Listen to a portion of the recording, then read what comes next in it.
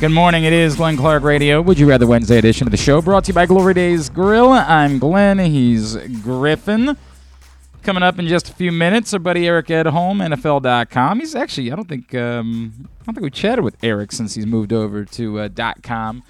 He was monitoring the Ravens game and writing about it for them on Sunday. We'll talk to him about what he saw. Then later on this hour, the great Brian Baldinger returns to the program.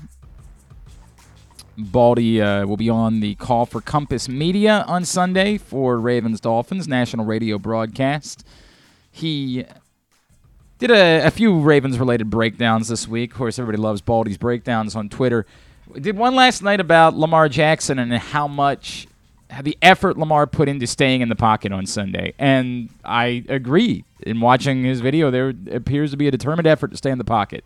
Now the question I need to ask Baldy is that what Lamar should be doing? Is being so hell-bent on staying in the pocket?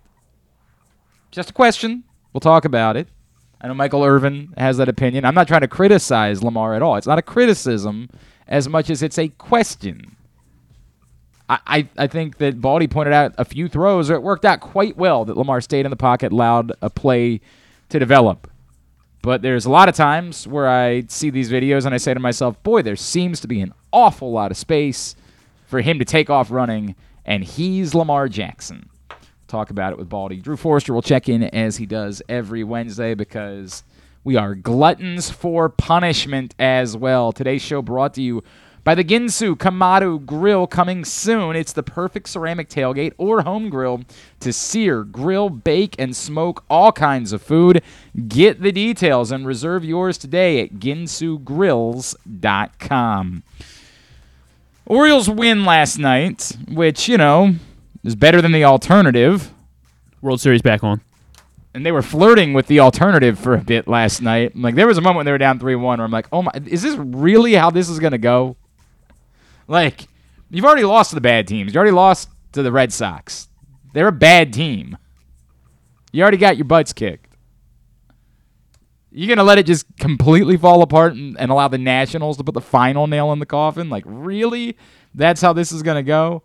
But that didn't end up being the case. Like everybody else, I thought the moment with Ryan Mountcastle and Hunter Harvey was pretty neat. I'm sure Hunter Harvey might not feel the exact same way, but his team stinks, so what do I care? I don't know that he was exactly thrilled. Ryan Mountcastle, Hunter Harvey, apparently legitimately best friends. Apparently they got dinner the night before. Cool. I mean, I would. It's this weird thing where I'm like, hey, that's neat, but where were these home runs when we needed them? That's the tough part for me. Maybe right we now. need them right now. Maybe, but it's a hard maybe. It is really difficult to envision this being particularly helpful at this point in the season. Now, I hope I'm wrong. I hope that the Orioles have some sort of dramatic turnaround. That would be swell. What ended up happening with the Blue Jays and the Rays in the second game last night? The Blue Jays won. So the Blue Jays have now gone ahead of the Rays. So bad news for the Orioles. They made up no ground. Yeah. Actually, wait. Did we go in 5.5 back yesterday? No, they were going in 5 games back of Toronto. Now they're 5 games back of Tampa. And Seattle. Seattle lost to San Diego. It's still 5 games. It doesn't change the number. 5 games. 5 games back. Pretty interesting race between those 3 teams. Sure, except they all kind of comfortably hold spots. Yeah, but one of them's going to host a wild card series. Okay. So is that how that works? I think because the first 2 are getting buys. So the 1 and 2. Okay, yeah. So the third division winner and I mean, okay. I'm not okay. It'll be us, so it doesn't really. We'll care. It doesn't really impact me, man. It just does not. I have no concern as to whether the Blue Jays, Mariners, or Rays host the other in a playoff series. That just does nothing for me, dog. I'm sorry. You can't get me worked up about that. But hey, again, it could be worse. If there's any bizarro world where the Orioles can make one more dramatic run, they can't afford to be losing games to the Nationals, and they didn't. And Felix Bautista did indeed make his return, so that's good.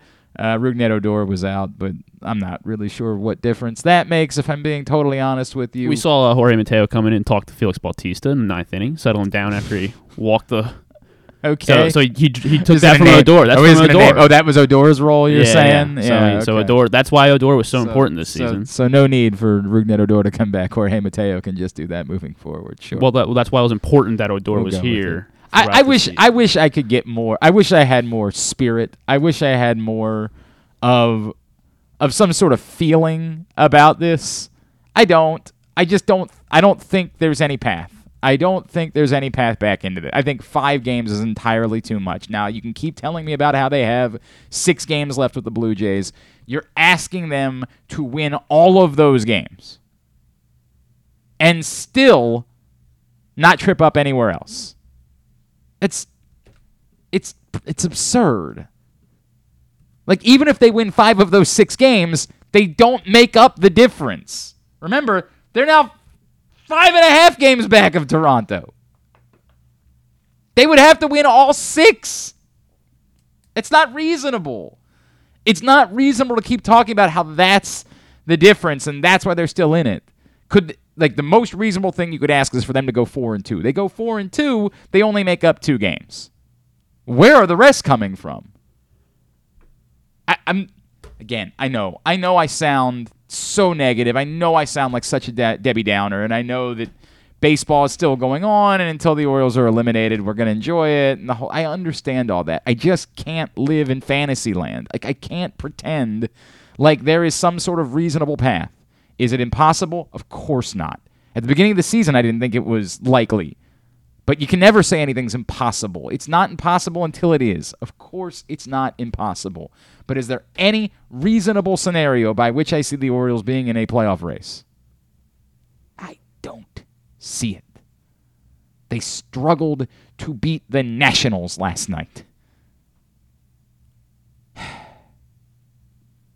I hope I'm wrong. I hope there is a big charge coming. A win's a win. You're right about that. Dynamite observation. That's why they call him the best color analyst. And they're calling the best color analyst in baseball for nothing, folks. A win is a win. It's not a watermelon. That's a different thing altogether. They didn't lose any ground. A win is not the War of 1812. Different thing. A win is a win. That's what it is. They wrap up this short series of the Nationals tonight. Tyler Wells on the mound against Patrick Corbin. We'll see how much Tyler Wells has in him. That's, of course, the other subplot is that they had to piggyback him last time, and because they had 2 days off this week, they would have more of an opportunity to do that tonight should that be necessary. But you hope that I think it's going to be both. He's ramping up. The real question is, why are we not? What's going on with Grayson exactly? Like, what's the deal there? Like, I mean, you're kind of running out of time there. What exactly are we doing? Are you waiting for him to come home against Detroit? It could be. It would be, as I've said a million times before, it would be nice for the Orioles to prioritize having their guys go. But if he's ready, like, again, I always say the rules to me are different if you're competing for a playoff spot. And I know that it's difficult to paint a picture where you're competing for a playoff spot, but it is a little weird. Like, it's a little weird. You'd be waiting until next week if you're trying to do it at home.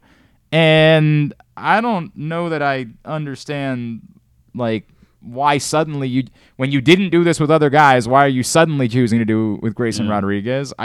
He's not going to start, is he? He can't start. Is he ramped up to start a game? No, I don't think he's gone very deep so far. I think he would be pitching likely out of the bullpen at this point, or as an opener, if you will. Let me pull up to see what he did in his last appearance, because I know he pitched 2 days ago, maybe it was 3 days ago. Maybe it was Sunday that he pitched. It's difficult for me to remember anything. It's difficult for me to remember what day it is currently. He pitched on September 11th, so that would have been Sunday. He went 2 2/3. But 4 earned runs. Hey. Oh, boy. He can let up those. Only let up 1 hit, but it was 3 walks. He can let up those 4 runs in Camden Yards. However, by the way, he recorded 8 outs on Sunday. This is a wild stat. Recorded 8 outs on Sunday. 7 of them by strikeout. That's a weird line, man. Yeah. I would like to know more about that game. Really weird line. 4 runs and 2 2/3 on 1 hit, 3 walks, 7 strikeouts. It's a very, very weird line. I'm assuming that means the 1 hit was either a grand slam or a 3-run homer. Or how many walks did he have? He didn't walk anybody? 3 walks. Okay. 1 hit, 3 walks, 7. Yeah, he can't allow 4 runs if he only allowed 1 hit and no walks. It would take, I guess, a bunch of errors, I guess, could get you there. 3 walks, 1 hit, 4 earned runs. Every runner on base scored. 7 strikeouts. Weird line, man. So I don't know what the story is on Grayson Rodriguez. We will see. The other thing that we're kind of waiting on to see is what the Ravens do. They have, of course, 2 roster spots open up as they unfortunately had to put both Fuller and James on IR this week. And so the question is, what do you do with those 2 roster spots? I think most people seem to believe that David Sharp, who's on the roster, I believe that he will end up getting one of those spots to give them one more offensive lineman. There's just not much out there on the street for them to get in order to fill those roster spots. Like, could you pull somebody off just because you need to? Of course. You can always pull somebody off. What's the real difference in it being somebody that's internal that you don't trust versus somebody that's external that you don't trust?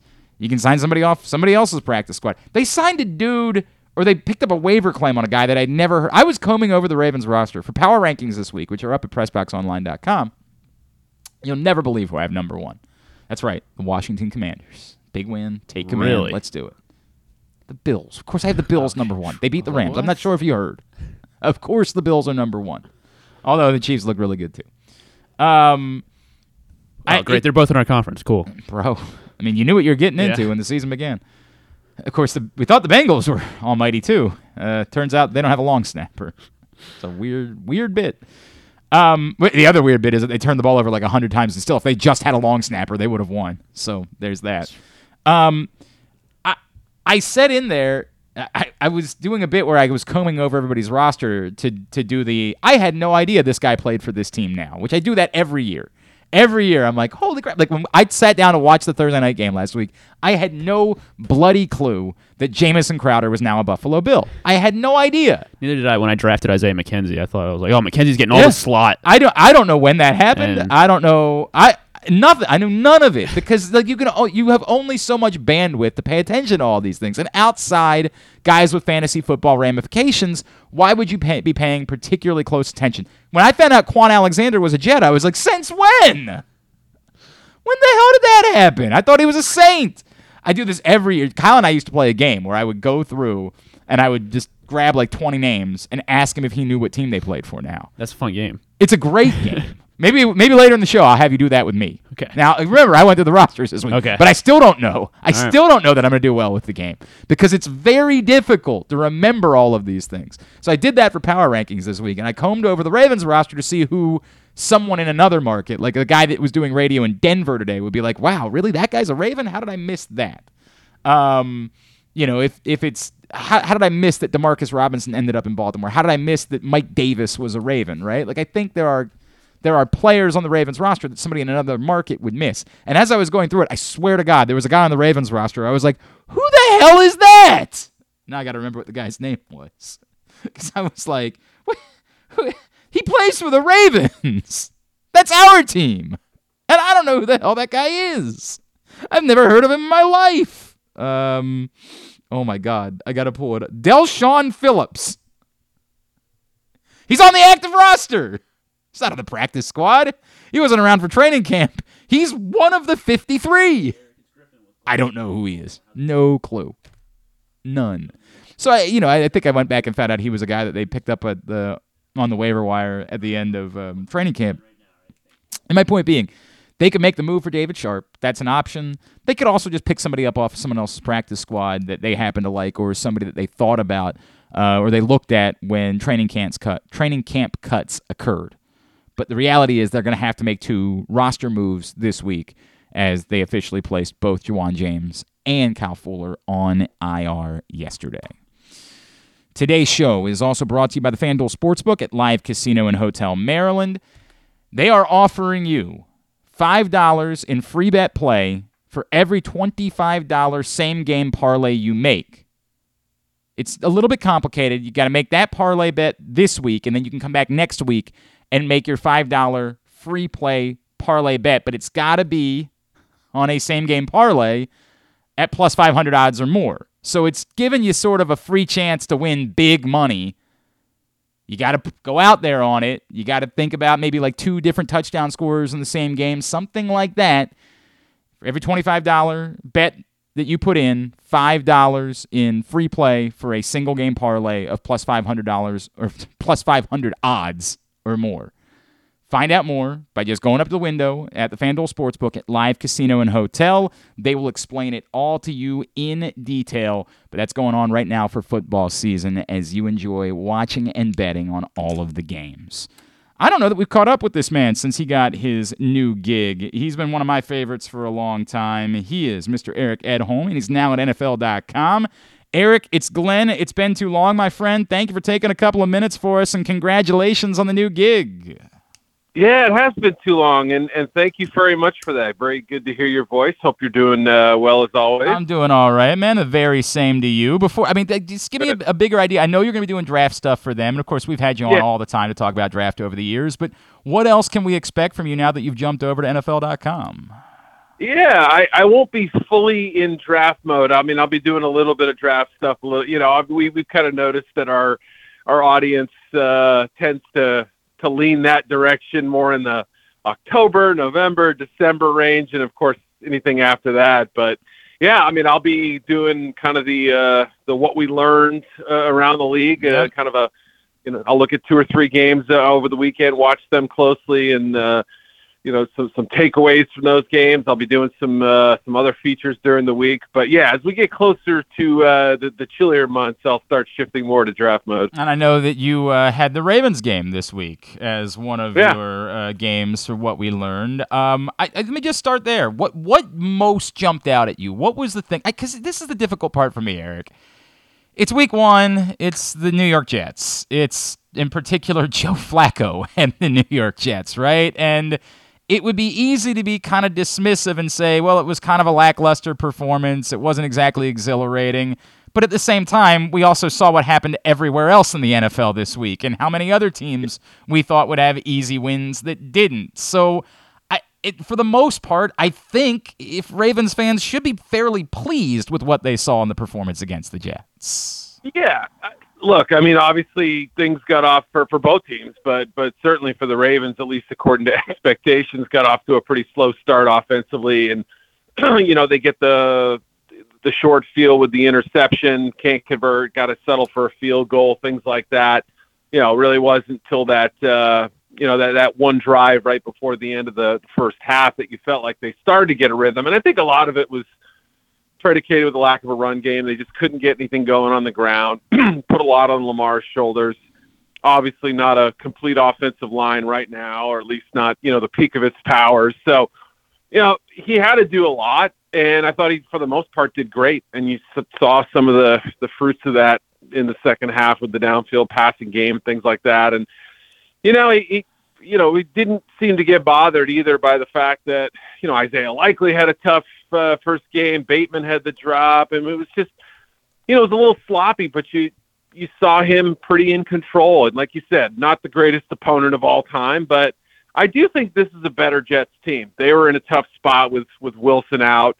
They've had their plenty of issues at offensive tackle too, but I think this is a better Jets team. So I think we'll look back on that win as being maybe a shade more impressive than maybe it looks right now. I mean, I will believe you. I love Garrett Wilson. I think Garrett Wilson looks like an absolute rock star. Otherwise, I'm just going to be forced to, and obviously Quinnen Williams looked like a monster as well on Sunday. But outside of that, I'm just going to be forced to believe you when it comes to that because I didn't see it. I bring up, obviously the run game thing, and I know you wrote about it as well. The way that I discussed it on our post-game show was, look, this can't work. Like, you're not going to be able to win a Super Bowl in this AFC without being able to establish the run game. I'm willing to not panic about it until you get more of your pieces back into place. And maybe, unfortunately, at this point, we should say if you get your pieces back into place, specifically when it comes to Ronnie Stanley. But once you have J.K. Dobbins and Gus Edwards, more dynamic backs, then maybe I'll wait till then to judge the run game. What do you make of that? Yeah, I think you're onto something there. I mean, obviously, you had to, kind of split carries up between Drake and Davis, and Hill got a few carries as well, and those guys all, had some input on the passing game too, or whatever. And I just think that there was obviously a kind of a void there, like as you pointed out. I think obviously with a better pecking order at running back, they'd have a little bit better options. With Stanley back, you'd have a better blocking offensive line. And, a lot of it obviously is going to be based on the looks you're getting. And they clearly were, playing some 8 in the box and stuff. And that obviously helped Lamar get some looks downfield and more vertical passing game than we've necessarily seen at times. So obviously that's a big part of it. I look at the team like the Rams, right? Their inability to run the football. They're a little bit stubborn with what they do. I think the Ravens are a little bit more flexible offensively, but it raises a good issue, right? In this day and age, people tend to downplay the run game, but you sometimes have to run the ball to get the defensive looks you want to be able to throw the ball, right? So that's a big part of it too. And it may not show up in the yards as much or in the first downs or average yards per play or any of that stuff. But yeah, you'll notice it, right? And those big plays will eventually come. So this is a team that's obviously kind of made its hallmark as the run game is the backbone of the offense, and everything kind of branches off of that. I don't know that we're going to be talking about a top 5 unit this year like we normally do in Baltimore, but I do think eventually it'll start flourishing a little bit. He is Eric Edholm, NFL.com. He's with us here on Glenn Clark Radio. Eric, I thought the biggest story to me of the game, maybe I'll make it a tie, one being I thought what we saw from Devin Duvernay was so important, and not just because he specifically caught touchdowns, but you could tell the Jets were lining Sauce Gardner up against Mark Andrews. Like, there just wasn't a ton of respect that was being shown to any wide receiver that wasn't Rashad Bateman, and understandably so, right? I think the Ravens needed to establish someone else as being a threat to at least put it on film to make defenses think about something the rest of the season. Yeah, absolutely. He was a player it was really interesting to watch coming out of Texas, and you saw him make some kind of circus catches, and he had a little bit of an unusual build, almost more like a running back coming out. But there was something about him that really kind of endeared me to him, him to me, I should say, rather, in at Texas. And yet it's taken a little time for him to kind of develop, and he's had to kind of be patient and wait, and a little bit more of an old school development at that position. We've seen so many first year studs come out in recent years. We forget that, hey, 10 years ago, the idea of a receiver sitting his first, not sitting, but right, maybe toiling a bit his first couple of years until that role opens up, until they develop, until they learn their craft. That was pretty common, and it could still happen that way. And I think it speaks to patience and scouting and development, how they go hand in hand, and he's the byproduct of it. So if he's as good as he looked in week 1 as that great third wheel, right? I don't, I think that's an important role too in the passing game. Having 2 options is great. Having 3 makes you really tough to defend. That's really what he's going to provide. His hands, his sort of springiness, I think is going to shine out this year. That's why I grabbed him in fantasy. I thought, Jesus, he being undersold or what? If you played him week 1, you are the genius of geniuses, Eric. That's probably right. Not that smart, yeah. The other story to me was on the other side of the ball, which was Justin Madubuike and Michael Pierce dominated up front. They were monsters up front, and I don't know if this is just more of the story of what we're going to get from Mike McDonald with some more base 4-3. And we talked so much this offseason, Eric, about how limited the Ravens were with Tyus Bowser not back yet and David Ojabo not, going to be on the field for a while. Man, I thought this was a huge story in saying, hey, we think we can generate some pressure up front.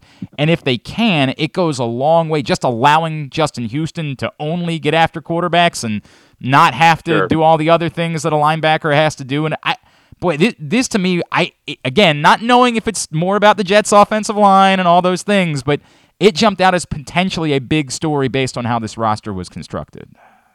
It could be, obviously, again, we think about sort of the old school philosophy of, building from the interior out. I still think there's a case to be made for that being an important element, right? And that's why you saw a team like, well, obviously a lot of people thought Baltimore might be in play for Jordan Davis. The Eagles end up trading up to get him. And it was a highly controversial move. And I only bring this up because, in this day and age, we think the defensive tackle position, unless you're Aaron Donald, unless you're creating a constant source of pressure from the inside, isn't one of those positions that you should necessarily overspend on.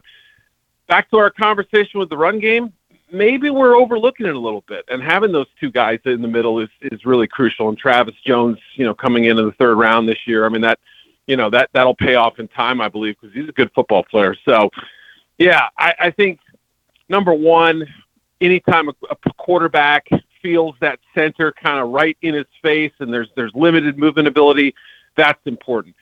Anytime a team feels like it can't run up the middle, A and B gaps on a team, really limits what they can do, and it changes how a defense can attack and really set hard edges and things like that. So, yeah, I mean, again, there's just sort of a hidden value in having those guys. And Madubuike was another player I like coming out. I thought, this is somebody who, has the kind of length and strength to make a difference inside and a little bit of versatility in where he can line up technique-wise. So, yeah, I mean, that's a nice little element to have on a defense. And like you said, it kind of opens up things for, other guys too. Broderick Washington, I mean, another guy who I think, can be a contributor too. So it's pretty fun. It's nice when you have that solidified inside of a position.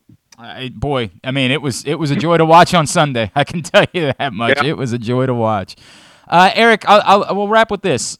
Biggest difference right now between where the Ravens are and where, like the Bills and the Chiefs just look like, and I get it, I don't want to overreact to week one. To week one, but we knew they were good coming into the year, right? Like, we're not surprised by the fact that the Bills and the Chiefs look like such monsters in week one. The biggest difference between where the Ravens are and where those teams that I think we all accept at being the top of the AFC are is what to you? Right, and maybe after Thursday we add the Chargers to that list. Yeah, but maybe, right. What impressed me most about the Bills opening night was what their defense was able to do, right? We knew about the explosive offense. They seemed to have a little bit better rotation at running back, even with the rookie fumbling. That part will sort itself out. I'm not too worried about that. But defensively, young secondary, some question marks in terms of, is that going to be a unit that holds up all year, 13 seconds? They did their job week one really, really well.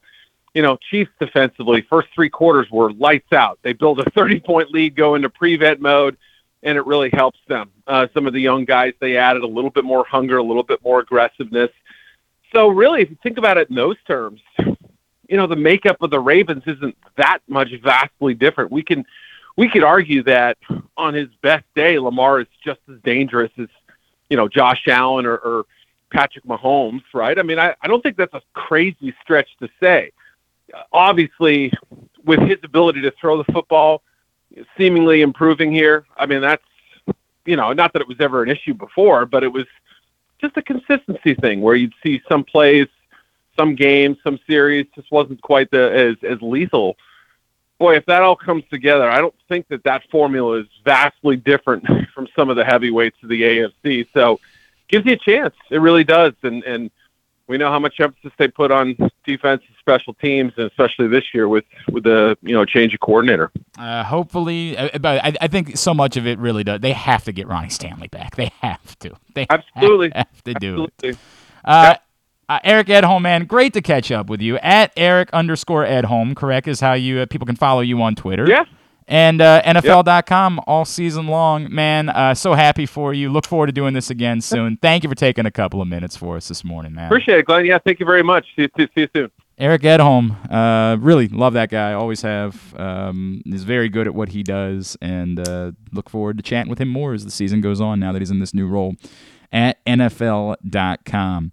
See Olympic athletes in action as the nation's best horses and riders compete in one of the world's premier equestrian events at the Mars Maryland 5-Star at Fair Hill, presented by Brown Advisory, October 13th through 16th in Cecil County. Fair warning, and of course today we end up far behind. Just so you know, we thought that the commercial breaks were getting a little bit long, and particularly for a show like this. That's a burden I don't want to put on you. So we're breaking them up a little bit, and we're going to do 4 breaks during the course of the show. Again, did not plan that well for day one. I just always like to tell you guys these things. You guys go out of your way in order to find this show. They're going to be shorter breaks. We do really ask that you support those that support us. This is not like other, true traditional radio scenarios. We need you. We need the people that fund us to believe that their advertising works, and so we need you to lift up those places and support them and thank them and be aware of them in order for us to be able to keep doing this, or it goes away. Unfortunately, that's the way that it goes. So, just a fair warning about today, and for the near future. Which is a good problem for us. It means that people are on board and believe in what we do, and we like all of those things. But we just want to make it a little bit less of a burden, so we're making the breaks a little bit shorter, and we'll be splitting them up and doing a few more breaks during the course of the show. And, of course, as I said that, it turns out we might take a break right now. You think that's a good idea? All right, Griffin's the man in charge, so we will do that.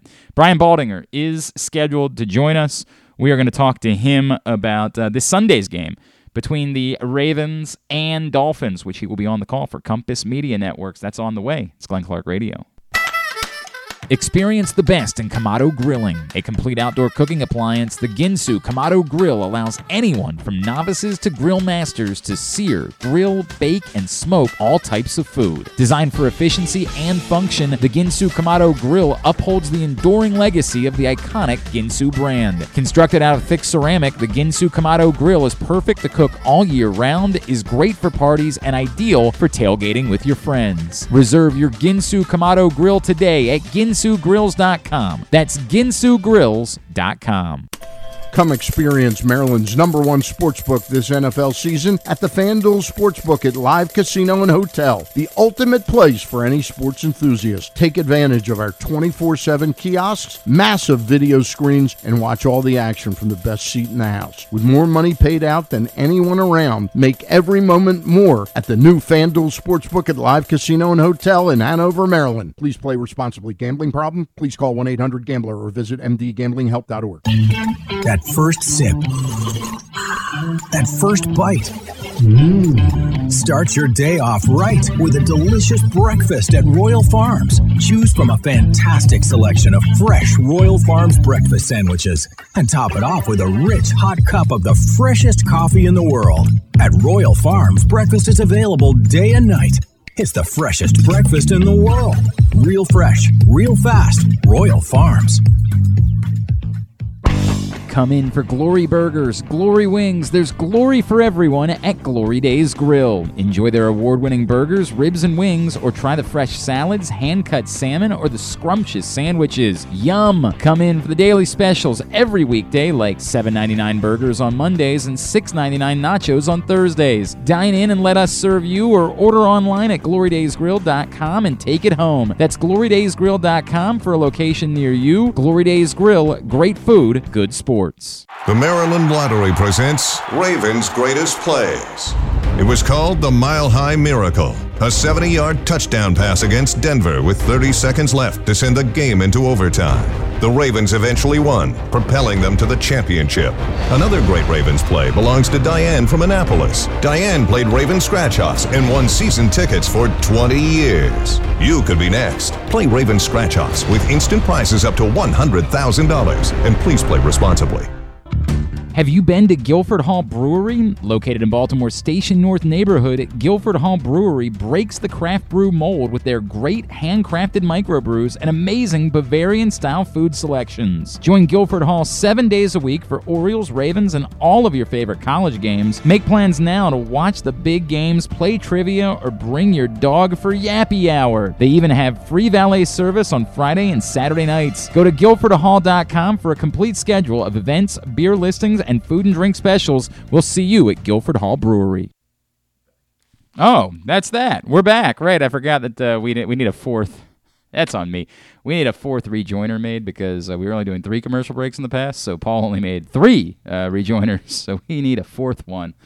I'll work on that. I'll get that. But in the meantime, it's going to be dry coming back from break. All right, it is Glenn Clark Radio, Wednesday edition of the show. We will try to track down Brian Baldinger at some point and chat with him. Don't know what's going on with Baldy, but we love him, and we will figure out a way to make that work. Did you? Are we going to do the I guess what player? Are you going to put that together at some point during the course of the morning? Yeah, sure, we can do that. All right, so we'll do that. How many you want me to have ready? I don't know, 10, something like that. I mean, like right. It's difficult because I still want you to be involved in the show. I don't want you to check out entirely and me just be sitting over there. Hey, Griffin, Griffin, you still there? Let me go over the 3 scenarios for Would You Rather Wednesday, which is brought to you by Glory Days Grill. They're up right now at Glenn Clark Radio on Twitter, Facebook.com/Glenn Clark Radio. 3 scenarios for Would You Rather Wednesday. We will talk about them more when Drew checks in here in a bit. Would you rather number 1, Dak Prescott's injury actually a little bit worse than they had hoped, and the Cowboys are ready. They're going to give up a 3rd-round pick for Tyler Huntley. Or just can't do it. Can't give up on a backup quarterback you trust when you're trying to go about winning a Super Bowl. Can't do it. Number 2. The pictures, you can find the picture at Glenn Clark Radio on Twitter. Did you see what Kentucky did after they beat Florida? I did not. Awesome. It's wonderful. Of course, Kentucky beat Florida on Saturday. And afterwards, they had a post-game meal. Or maybe it was the next day, I don't know. Now I'm looking at it. And Will Levis shared on his social that the post-game meal was roasted gator. So, would you rather? Congratulations, you've won a big football game. Yay! Your post-game meal is either that roasted gator or, go back a couple years, the low-end fast food smorgasbord that Clemson got to enjoy at the White House after winning the national championship. I don't think I need to share any pictures of that. I think we all remember the heat lamps and it was not Chick-fil-A. It was the lower-end fast food items, but a great many of them. A great many of those fast food items. And number 3, would you rather? I don't know if you guys saw it this week, but Steph Curry apparently is on the cover of the new Rolling Stone, which is... I don't know what Rolling Stone is anymore. Like, I just don't. I know once upon a time it was a rock and roll magazine. Whatever it is now, Steph Curry was on the cover of Rolling Stone, or is on the cover of Rolling Stone. And in the cover story, Steph Curry tells Rolling Stone that the Warriors did indeed try to trade for Kevin Durant this offseason, which is, it's something that we had all believed would be possible. We believed it was the type of thing that could happen. So would you rather your Steph Curry? Good news, wait a second. Did I just hear Baldy's voicemail message? And it's him saying... Yeah, it's a fantastic voicemail message. That's almost as good as having him on the show. Should I just play the voicemail message? I kind of... Oh man, I don't want to make it seem like we're obsessive. I don't want to call him again. Does he really sing "Are You Ready for Some Football"? Yes, he does. I'm not even mad at him now. I'm not even mad that he hasn't posted yet for the show. That's fantastic. Brian Baldinger sings "Are You Ready for Some Football" in his voicemail message. Chef's kiss. Anyway, you're Steph Curry. Would you rather the Warriors indeed trade for Kevin Durant, presumably improving your opportunity at winning more titles, or no, because you'd rather continue to prove you don't need Kevin Durant to win more titles, therefore kind of furthering your own legacy a little bit? Those are the 3 scenarios for Would You Rather Wednesday. At Glenn Clark Radio on Twitter is where you can get in, or Facebook.com/Glenn Clark Radio. Kind of a slow start for Would You Rather Wednesday. I don't know what's going on today, but I don't care for it. Bit of a slow start. Need you guys to pick up the act, and we will just go over them ourselves when Drew joins us here in a bit. This is from Derek. Derek says, Glenn, in your breakdown of what it is that the Ravens did on Sunday, I tend to agree with you that the biggest stories were Devin Duvernay and the defensive line. I guess the question that I have is in relation to what you said we all believed that this team was going to be about. We thought that this was going to be a team that was going to look to replicate the 2019 Ravens. Based on what you saw on Sunday, and I get it, they didn't have their running backs and they didn't have Ronnie Stanley. But are you willing to rip that up idea? Are you willing to rip up that idea, I think is what you meant to say. And should we at this point believe that the Ravens are not actually trying to replicate that type of offense, but instead are trying to do something else where the run game might still be important, but it's clearly more based around Lamar's abilities as a passer? If that's true, do you feel any differently about the fact they didn't get rid of Greg Roman? It's a really interesting question, Derek. That's why I saved it, by the way. I should have rewritten it for him so he didn't have the flub on the line. But it's a really interesting question.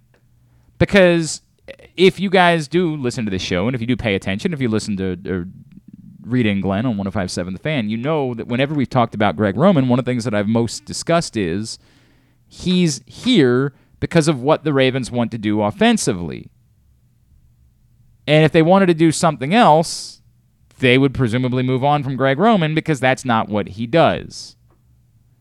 So it's an interesting question. It's kind of chicken and the egg. Were the Ravens unable to establish the run on Sunday simply because they didn't have their guys? And if they get their guys back, they're going to go right back to being that team? Or is that not really what they think they are any longer? Do they say, hey, we're not the team that's going to run the ball a billion times? And that doesn't mean they're not going to run the ball. Every team runs the ball. But are we going to be a team that is more predicated? It's a shame we're not, for some reason, we're not finding Baldy this morning because it kind of walks hand in hand with what he was talking about in his breakdown of Lamar in the pocket. Lamar almost obsessively stayed in the pocket. Well, if you're trying to replicate 2019, that sure as hell isn't what Lamar Jackson would be doing. If you were trying to replicate 2019, then when a running lane was there, you'd have Lamar take that running lane and go get the yards. Now, there was a running lane on the first touchdown pass, the one with almost no separation to Devin Duvernay. There was a running lane there for Lamar to take. He didn't, and he turned out he made just a brilliant throw. So, yeah, I definitely have said that my belief is that they would try to replicate something more like 2019, and that's why they ran it back with Greg Roman, and that's why they didn't obsess over wide receiver this offseason, and that's why tight end was more of a priority in, did I sound like I was Southern there? Tight end? During the NFL draft. Yes, I believe that was their way of telling you, this is who we are. We're not getting away from it. And what do I make of it after one game? It's a fair question, Derek. I wanted to be dismissive of it. I just want to say, dude, it's week one. Settle down. But I get the question that you're asking. The first taste that we have of the Baltimore Ravens this season, they were not obsessed about running the ball, neither in establishing the run game with their backs or specifically with their quarterback. So if that was going to be the case, if they wanted to move towards more of Lamar in the pocket and him staying in the pocket and throwing the ball, should they have moved on from Greg Roman? Maybe. Now, again, you got to give him time. I know we don't like doing this because once we decide we don't like somebody, they don't get... If they're trying to evolve a Greg Roman offense, then we got to allow that to play out this year and then judge it then. As I said, for 1 week, I actually thought that, he called a pretty good game. But, where did that go from here? Yeah, I mean, it's possible we get to the end of the year and I say, I'm not sure in hindsight that was the right call.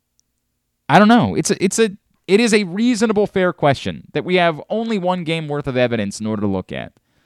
What this could end up looking like in the couple of weeks. And it also could be that once they decided that J.K. Dobbins wasn't playing in this game and that they knew they weren't going to have Ronnie Stanley, they worked up a different specific game plan for this game and the opponent they were facing, that they would say, hey, that might not be the same game plan in future weeks. That might not be what we go back to in week 1, or sorry, week 1's past us, in week 2 or in week 4 or wherever it would be. I know it's the only evidence we have, so it is in our inclination to overreact to that evidence. And it's far different than when you guys overreact to something in the preseason. I'm not trying to be dismissive of Isaiah Likely. I still like Isaiah Likely. I still think Isaiah Likely is an NFL player, but it's a reminder of why we don't obsess over what these guys do when they're going up against XFL players in the preseason. It was the same crap that we pulled with Tyson Williams a year ago. We're like, this guy looks great. He could solve the Ravens' running back problems. He's not an NFL running back. I think Isaiah Likely is an NFL tight end. I want to make that abundantly clear. And I'm not going to overreact to one game. But it is more relevant than anything he did in the preseason. I get it. It's an actual NFL game. We've got some amount of evidence. But what exactly that evidence is and how we use it and what we learn from it, I'm not sure that I have those answers. I'm not sure that I know exactly what that means for this team long term. But it's interesting. It's a noteworthy observation, Derek.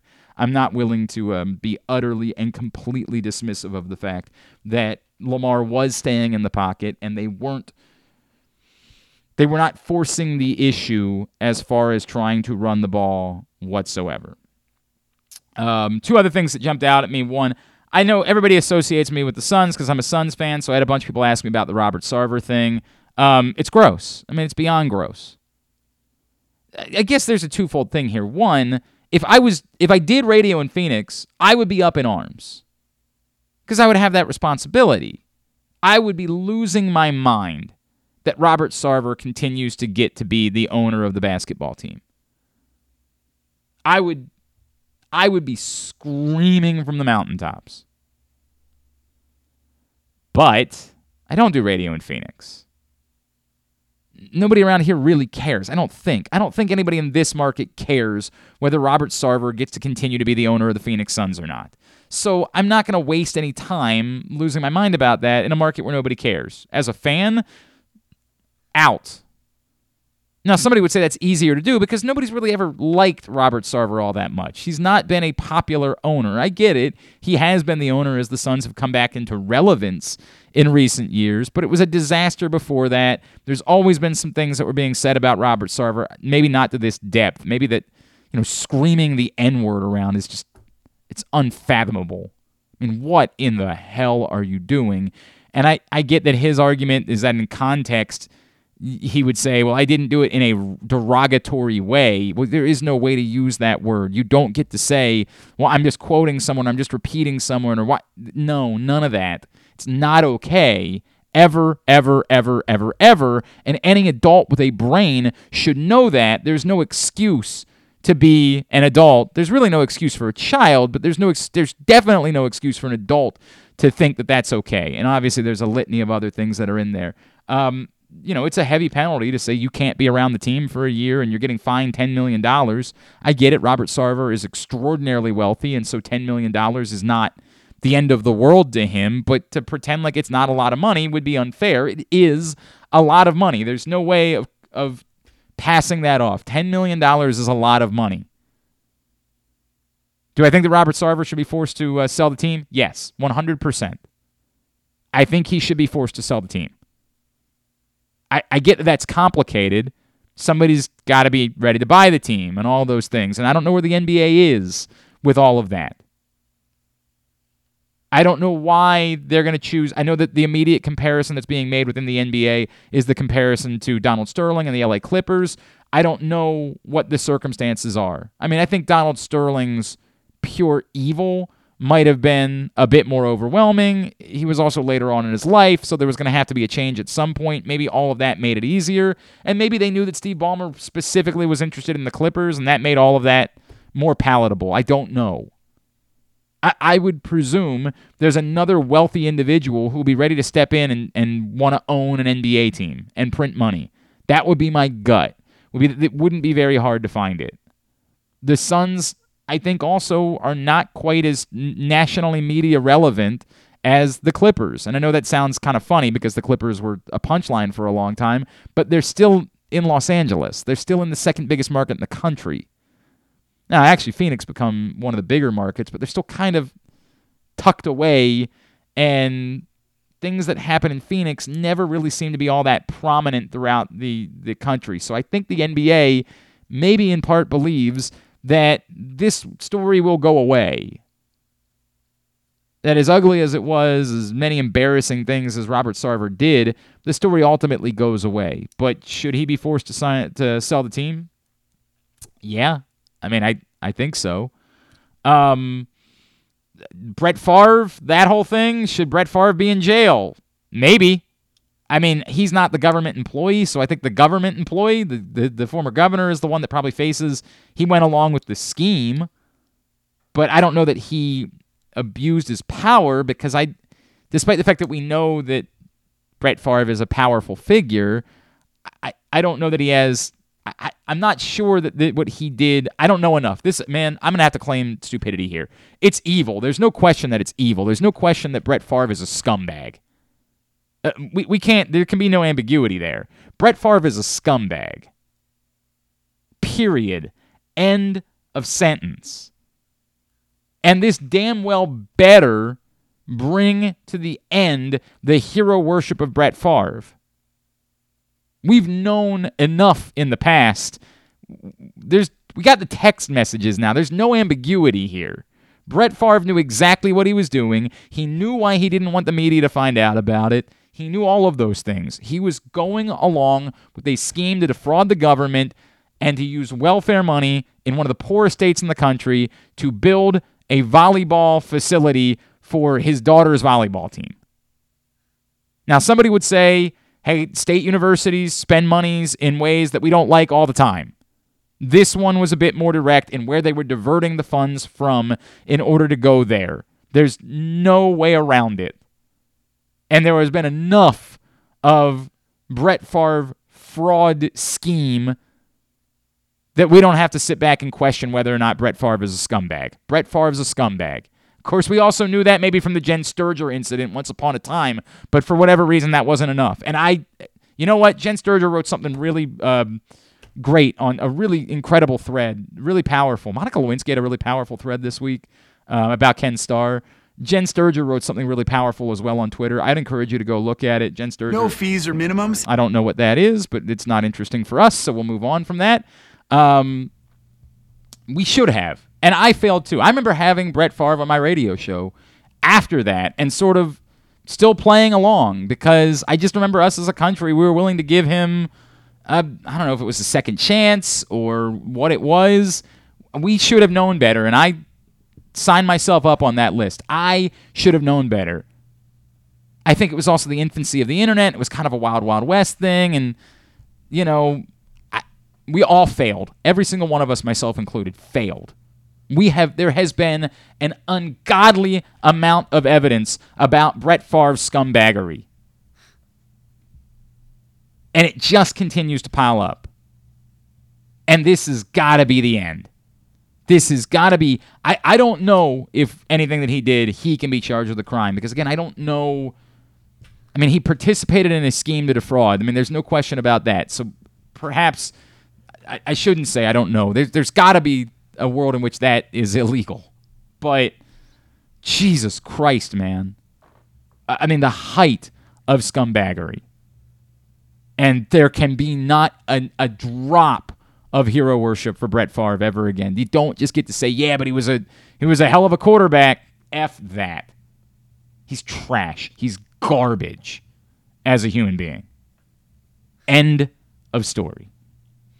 All right, hour number 1 in the books. Who knows if we'll end up catching up with Brian Baldinger. It'd be neat, but if it doesn't happen, such is life. Been a weird week. Got to get all that worked out. Today's show also brought to you, or just a reminder that Stan the Fan has had a busy week. He caught up with Jim Duquette on Monday. Jim Duquette didn't bail on him. He caught up with him. Had a great conversation. Also had a good conversation with Terry Hasseltine yesterday, doing an exit interview related to the inaugural Maryland Cycling Classic. So you can find those shows right now, facebook.com/PressBoxSports. Click on the videos tab, youtube.com/PressBoxOnline, or PressBoxOnline.com/video. When we come back in, this is the guy that'll actually post. Why couldn't it be him?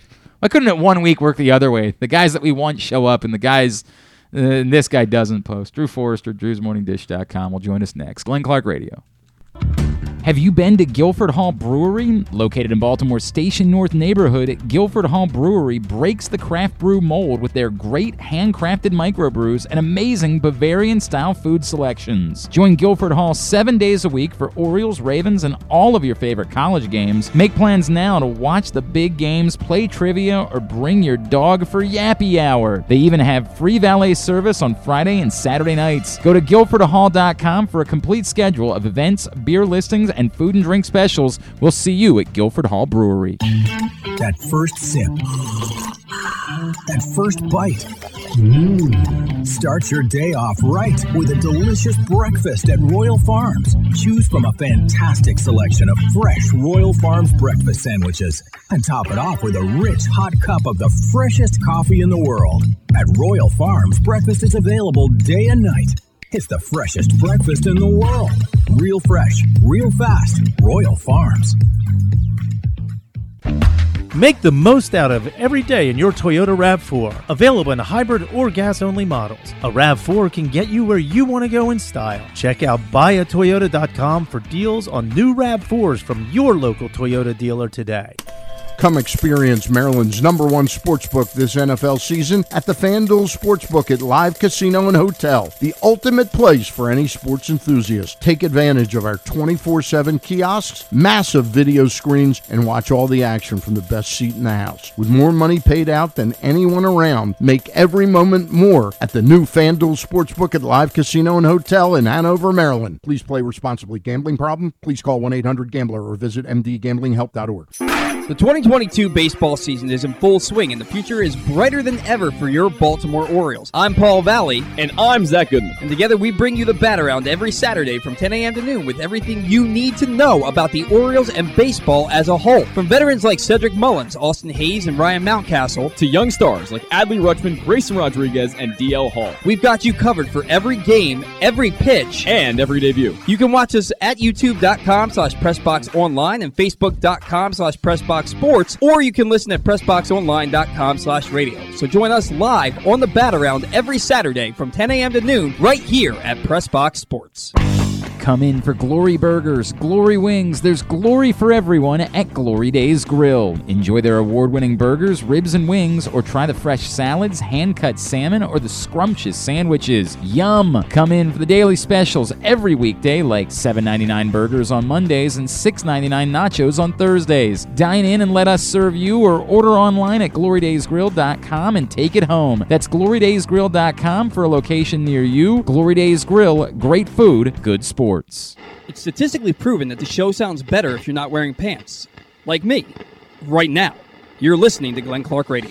All right, back in here on GCR. Today's show is also brought to you by your local Toyota dealer and buyatoyota.com. The Toyota Tacoma comes in a range of models and trim lines. You can choose the perfect Tacoma to reflect your unique personality and driving habits. Check out buyatoyota.com for deals on new Tacomas from your local Toyota dealer today. Continue to get me your responses at Glenn Clark Radio on Twitter. Apparently, I left out Tyler Huntley's name on the tweet, the Facebook post. I apologize. I have fixed that. I think that most people should have been able to figure that out, and I feel like you did. But a couple people were struggling with it. Yes, the scenario number one, it's Tyler Huntley, the name that I left out there. Joining us now, for better or for worse, from Drew'sMorningDish.com, he is Drew Forrester. What's going on, pal? How are you? I wouldn't be disrespecting Huntley all that much. If Lamar 3 more games, Huntley might be the starter. Why? Well, Lamar stinks it up. We gotta win some football games, man. What is that? Like what? You do a lot of bits. right? And some of them, I don't even know what this bit is. Like, I don't know what this character is. Dude, that guy went 3-0 in the preseason. He lit everybody up. That's a great point. They did go 3-0 in the preseason. That's a great point. I am constantly amazed. I wrote this on Monday morning. The headline was, "You guys are going to drive yourself nuts." I am amazed at how many people take umbrage with stuff that is written or said about Lamar and spend their entire Sunday fighting with people who don't even know who they are. Fighting with people on the internet about what people write about Lamar. You know in advance what they're going to write. None of it's a surprise. I understood in the none of it's a surprise, right? And I understood in the off season we were bored, right? Like I always say this, we're bored. We don't have a game to talk about. Right. There's nothing else going on. They're not signing anybody. The draft's passed. We sit around waiting for football because the world revolves around football, and there's no football to talk about. So you remember my theory once upon a time that Orioles fans, it was the winning replacement theory that they had. Right. Sure. Like, hey, we can't win on the field, so let's try to win in the fights that we have with other people. Right. This is just I'm bored theory. Like, I really do. In the off season, I just genuinely believe people are bored waiting for football because it's what this country revolves around at this point. So I kind of get it. I still think some of it's embarrassing, but I kind of get it. Now the season's started. Like, what are we doing here? There are games to talk about. I said the other day, I just was, writing stuff like, watching the games. And I said, after an uneven first half, I thought he was exceptional in the second half. You would have thought, I got people screaming at me. I'm like, all I said was he had an uneven first half. I didn't say he was a bad guy. Yeah, well, I just said he had an uneven first half. There is uneven means it's really some funny, good, dude. I don't some know. Not so good.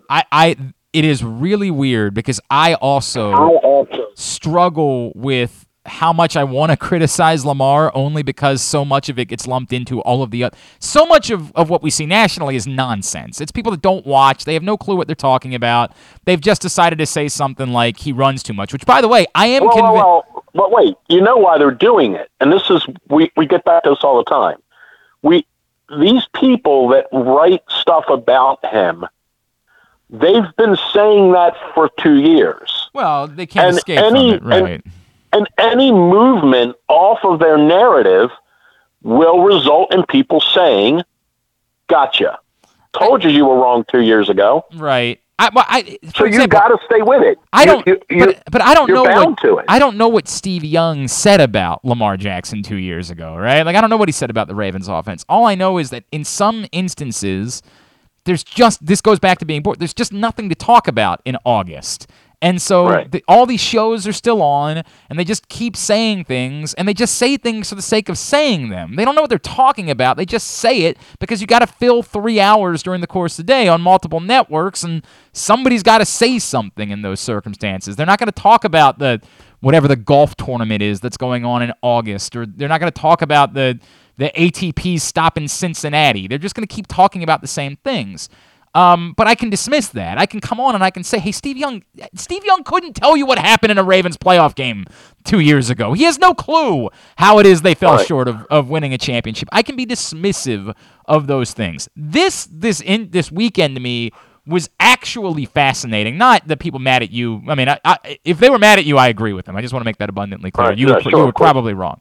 But this weekend was fascinating to me, and I kind of wrote about it. Whatever your opinion is about the circumstances, I keep coming back to we are watching something really significant unfold in front of our eyes, which is a quarterback trying to fight to change the way that contracts work in football. A team trying to fight like hell to not participate with that, but who clearly does not want to move on from their quarterback. They want to give him more money than even Russell Wilson or Kyler Murray got to play quarterback. This is really interesting. And when we dumb it down and just say things like, well, they got to pay Lamar, or, whatever it is that we want to say, we miss the point of we're watching kind of a seminal moment in the history of football play out right in front of our eyes. Yeah, I mean, the contract thing is probably the wackiest of all of the discourse about Lamar and all of the give and take.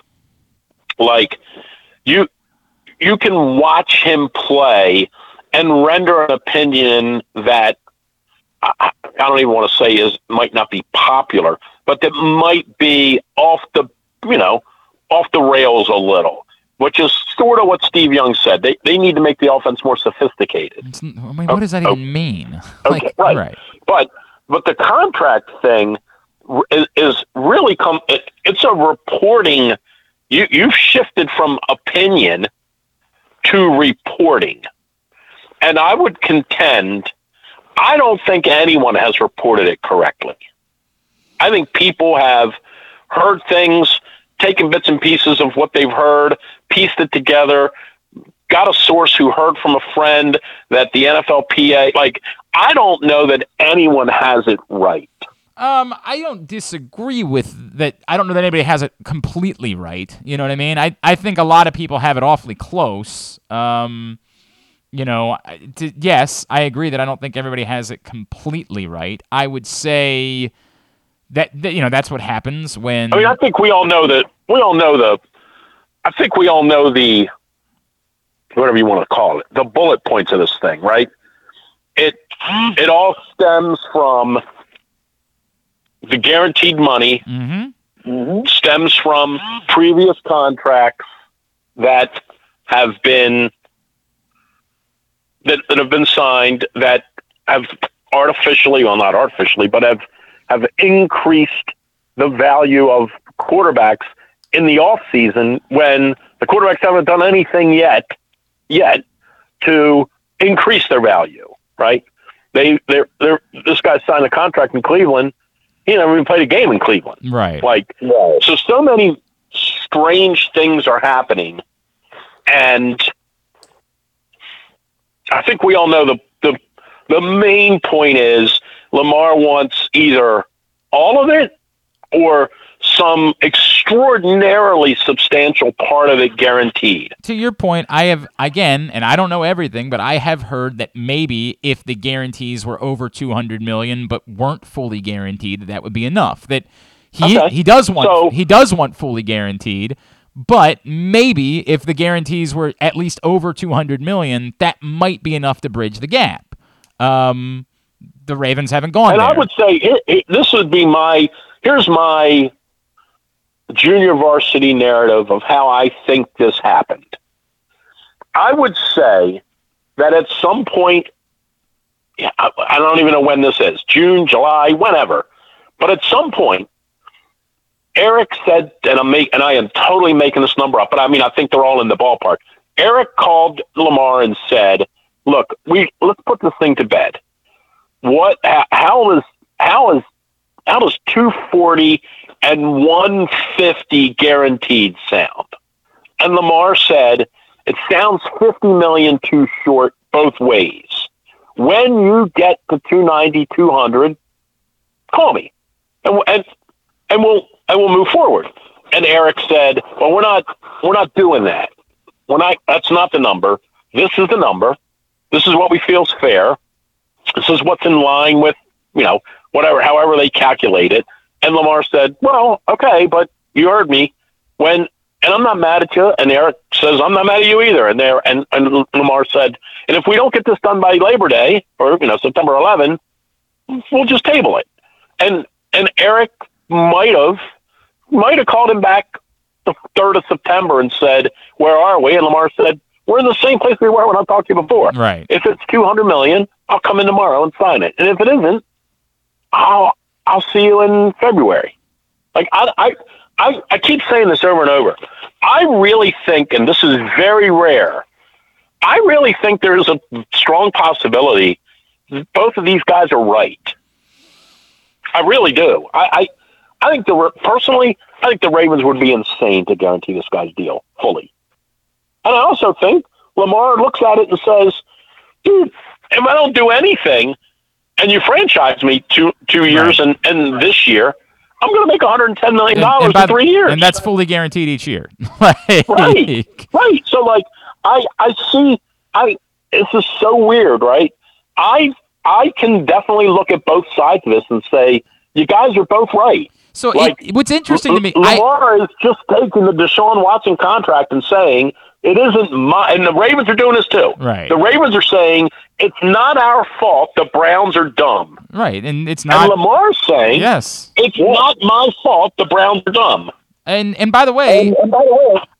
not only do I see the both sides, I have come around a little bit more on one part of this. I have come around a bit more on if this really comes down to either you've got to give the guy a fully guaranteed contract or not have a quarterback, I'm gonna end up balking at that. Have your quarterback. I mean, if it really does get to that black and white, that you get to a point where you say, we're just going to have to trade him, we don't have a choice, that's a bad decision. That's a piss-poor decision to say, we want to make a statement so badly that we're going to end up trading our quarterback over it. That I disagree with. Now, I'm all for them dragging their feet on it, right? Like, I agree is the wrong way of saying it. I understand why they don't want to do it, and the NFL doesn't want this, and Steve Bisciotti's got to answer to all of those guys. But at the end of the day, saying either I'm going to make a stand to the rest of the owners or not have the quarterback that I've done so much to build my franchise around and just hope for the best afterwards, that's where I'm going to end up finding my breaking point. Like, no, thinking that you're making a principled stand is not more valuable than having a quarterback at the end of the day. But I do get it. I get why they're dragging their feet and trying to let more quarterback deals get done to turn around and say, dude, the market's not there. Like, you think there's a market for a guaranteed contract, and you're wrong. There have been 4 more quarterback deals since then. They're not there. You're not getting that. Now, maybe Lamar knows there is a team. Maybe he already knows right now that if he goes through this thing, the Dolphins will wait him out, and they'll give him a guaranteed contract, so he's got that in his back pocket, and he can sit on that for forever. But we can't do that. That would be tampering. Well, I know, and that never happens, of course, in the NFL. We would never see anything like that. But clearly, the Ravens are trying to make a statement, and they're saying, okay, let's wait it out. If during the course of the year, between now and next spring, a Burrow deal gets done, and there's zero chance that the Bengals are giving Joe Burrow guaranteed money. They don't even give people real money in Cincinnati. I think they give him IOUs or something like that. If Justin Herbert doesn't get a fully guaranteed, but they've got more evidence to go back with and say, this isn't the market. The market's not there. And so I have no problem with them dragging their feet. There is still no deadline. Like, we keep using the term deadline. There's no deadline here. Lamar instituted his own personal deadline, but he can change his mind in 2 weeks if he wants to. There's no penalty for that. Like, if he wakes up 2 weeks from now and is like, you know what, I don't really want to risk the whatever the 2% chances of it. He could call Eric and say, is the deal still on the table? Correct. And there is no deadline here. So for the Ravens to say... By the way, don't discount, because I think you and I have said this for a while, and I think we're right. I want to say I know we're right, but I think we're right. Like, he's under an enormous amount of pressure from the NFLPA. There is no question about that. He's getting guidance from them. He's getting, guidance is the only word, right? He's getting mentored or guidance from them. Don't discount at all that Steve isn't getting some phone calls either. There's no question. There is no question. He's definitely getting phone calls. There are 30 other owners that are hell-bent on him not doing this, that say, dude, we're not turning this into a CBA negotiation right now. We're not allowing for guaranteed contracts to come out. I do think at some point I'm going to write. The argument will be, what makes us all so goofy, of course, is there's a wink, wink, nudge, nudge to all of this. Every quarterback's contract is guaranteed. No quarterback is getting cut. You can't do it because the dead space on the cap would kill you. So it's a little bit wink, wink, nudge, nudge that Lamar's fighting so much about it, and the Ravens are fighting so much against it. Because at the end of the day, whatever the contract's going to be, he's going to get every penny, and the most likely scenario is they're going to go back to him at some point and say, dude, we're in a cap trouble. We need to give you more money than that in order to buy us out of the cap trouble that we're in. You sign for $290, you're actually going to get $330, but you're going to have to wait a year to get the rest of it. 100%. That's the way this ends up working with the quarterback. So there's also this context where it's all kind of hilarious that we're fighting about this, because the truth is the quarterback money is going to end up being guaranteed no matter what. So why do we care so much about it? Like, what are we so worried about in terms of guaranteed money when the quarterbacks always get their money? They always, in the history of time, have gotten their money because you cannot afford to cut a quarterback. It would kill you. You would have $30 million, whatever it would be, $40 million of sunk space on your cap you couldn't spend on anything else. So even if the quarterback ends up stinking, you keep him on the roster because it's better than giving up that money for nothing. Like, no doubt. No doubt. It's insane. I don't think that. I don't think they're going to get anything done in the season. I think that they'll table it. I think they want to sign him. I don't know, man. Yeah, and that's the part. The part that you are, and I know you've talked about it a little bit, and I know Lock and Four, like a maniac, went on a radio show and said something about it the other day. That I'm not telling you, I don't think the Ravens are going to trade Lamar Jackson. I don't think they want to trade Lamar Jackson. I think they want to give him a boatload of money to be their quarterback, and we know that.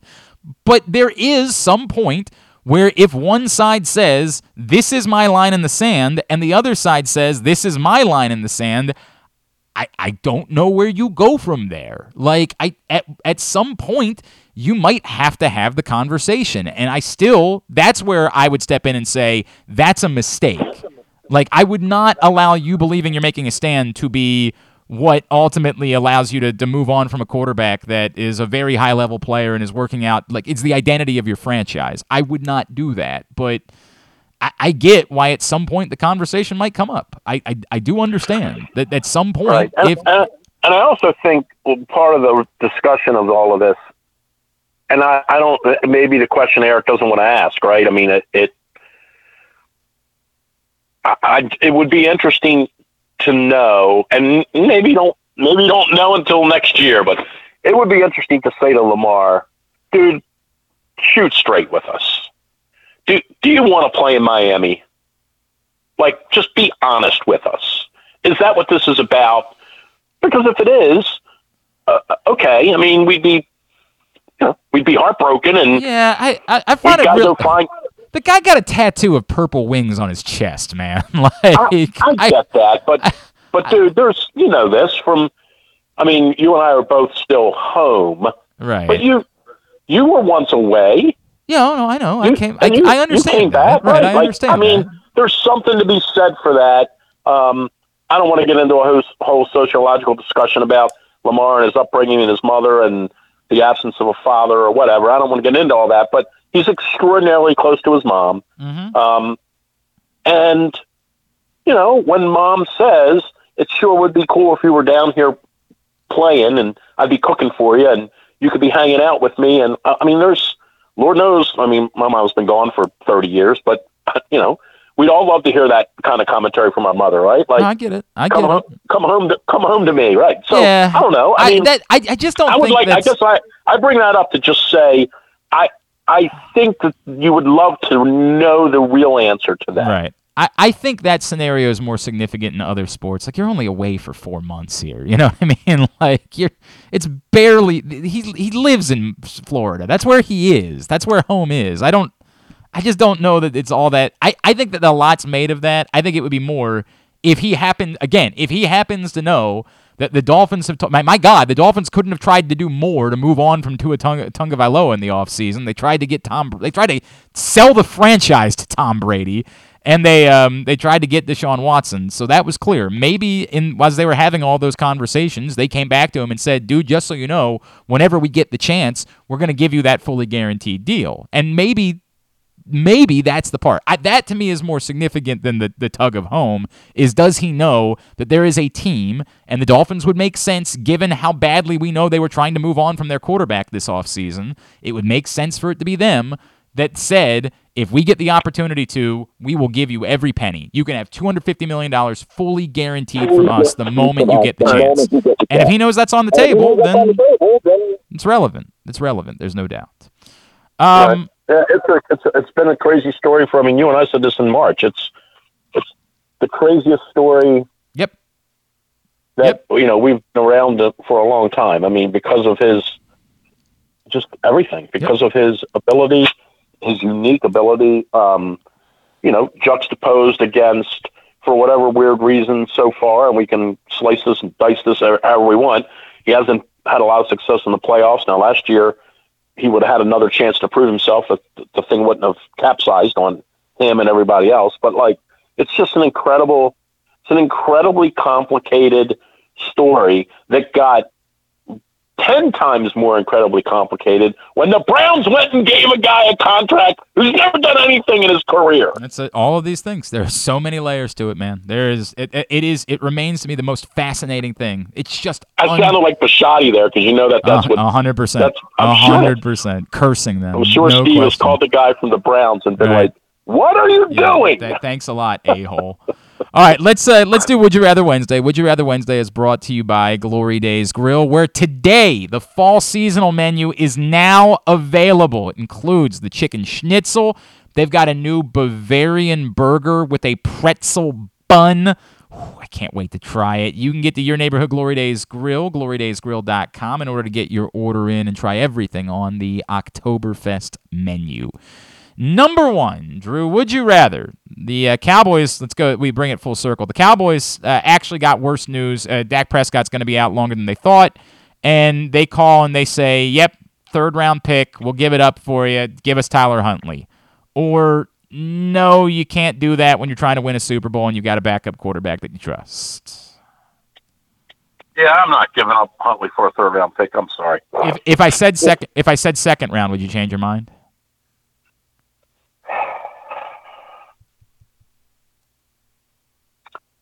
Well, I'm thinking here again. The real question is the value of the pick. I guess isn't as important as the answer to this question. Can we really win with him? And I say that it's a rhetorical question. If something happened to Lamar, remember when the Eagles, when Wentz got hurt, he was having a great year. Almost was going to be the MVP of the league. He was phenomenal. Best year by far. And he got hurt. He got hurt in December. Yep. Nick Foles wins the Super Bowl. Yes. Foles came in and won the Super Bowl. The same exact thing happened to the Raiders. Either the year after that, Carr, they were great. They were going to get home ice for the whole playoffs. Carr got hurt in December. They lost a couple they shouldn't have lost. And then they went maybe to Houston and got absolutely run out of the gym. Okay. Right? Yeah. So the question is, if that happened to us in December, and we were, I'm making the numbers up, we're 10-3 or 10 and whatever, and Lamar's done for the year with a collarbone, can Huntley take us to the Super Bowl? Can he win 2 of the last 4, and then we still have home ice in the playoffs, and can he win those 2? To me, you have to make that, and I know there is no answer, right? You have to let the games play out. But if you're the Ravens, you have to ask yourself that question, and you got to be honest. Because if the answer to the question is yes, you don't trade him. I don't think that you can, but I do still think the price matters here, right? Because to me, it's about what happens if he misses 2 games in the season, and you need those 2 games in the season. And that's why, to me, the answer for a second rounder would be yes, a third rounder would be no. We gotta plug these others in. Number 2, I don't know if you saw it. Did you see what the Kentucky football team had as a celebratory dinner after beating Florida this weekend? I did not. They roasted an entire alligator, which is just it's a 10.5. It's outstanding. Okay. So you just won a big football game. Congratulations. Would you rather your celebratory dinner be an entire roasted alligator, or the low-rent fast food smorgasbord that Clemson had at the White House a couple years ago? Well, I've never had alligator. Really? No. Wow, I didn't know that. Okay. I think I'll go with fast food if it's. You know it better. Glory Days or Chick-fil-A. Well, the Glory Days isn't fast food, dog, and it wasn't Chick-fil-A. It was low. I know, but it was low-rent fast food. It was. Okay, gotcha. It was the stuff the last guy liked. That was the problem. And then number 3. Would you rather? Well, you saw what it did for the president's physique. Yeah, I know. It looked great. His doctor said he was in a peak physical shape. Well, he was 239. Yeah, he was exactly 1 pound off of being morbidly obese. Amazing how that works. Incredible how he was exactly 1 pound off. It's nuts. And then number 3, I don't know if you saw, but in Rolling Stone, Steph Curry says the Warriors did indeed try to trade for Kevin Durant this offseason. So you're Steph Curry. Would you rather trade for Durant and likely improve your chances of winning more titles, or not trade for Durant because you'd rather try to go win titles without him, therefore improving your legacy? I don't know, man. I feel like I don't follow the NBA enough to probably make an educated answer to this, but I feel like Durant has lost it. I don't know.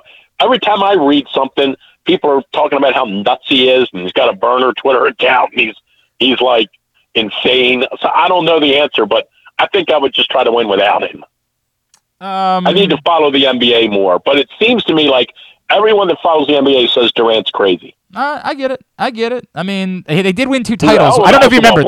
They won 2 titles with him. They did. No. They did do that. All right. He's a great basketball player. There's no doubt. All right. What's coming up at Drew's Morning Dish? Hey, baby, we're still in the wild card race. We're writing about baseball. Still alive. Sure they are. Sure they are. They're still alive, dude. Yeah. If they win tonight and they win these 3 in Toronto, they're right back in it. Yeah, that's so you know what? They're right back in it. Don't give me that garbage about they're not in it, or I'll get mad at you. They're in it. All right. It's September the 14th, and they are still in it. At It's a Hooded Foreign. And they're getting good pitching still. They're not. Their pitching's not been terrible. I understand. It's the offense that's the problem. That's why it's hard for me to even. All right, this is a conversation for another day. DrewsMorningDish.com. It's a Hooded 4-Iron on Twitter. Appreciate you, pal. We'll talk to you next Wednesday. Go Ravens. It's Drew Forrester checking in with us here on a Would You Rather Wednesday edition of GCR. Hey, today's show is also brought to you by Guilford Hall Brewery.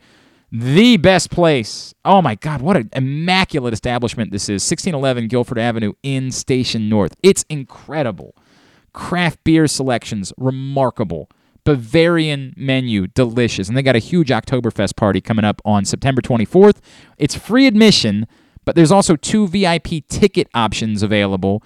The first being an all-you-can-drink ticket for $30. The second being an all-you-can-eat and drink ticket for $80. You can get those tickets by going to guilfordhall.com. Again, guilfordhall.com in order to get your tickets for their huge Oktoberfest party, which is coming up on September 24th. I'm going to need to clear my schedule so I can be a part of it that day.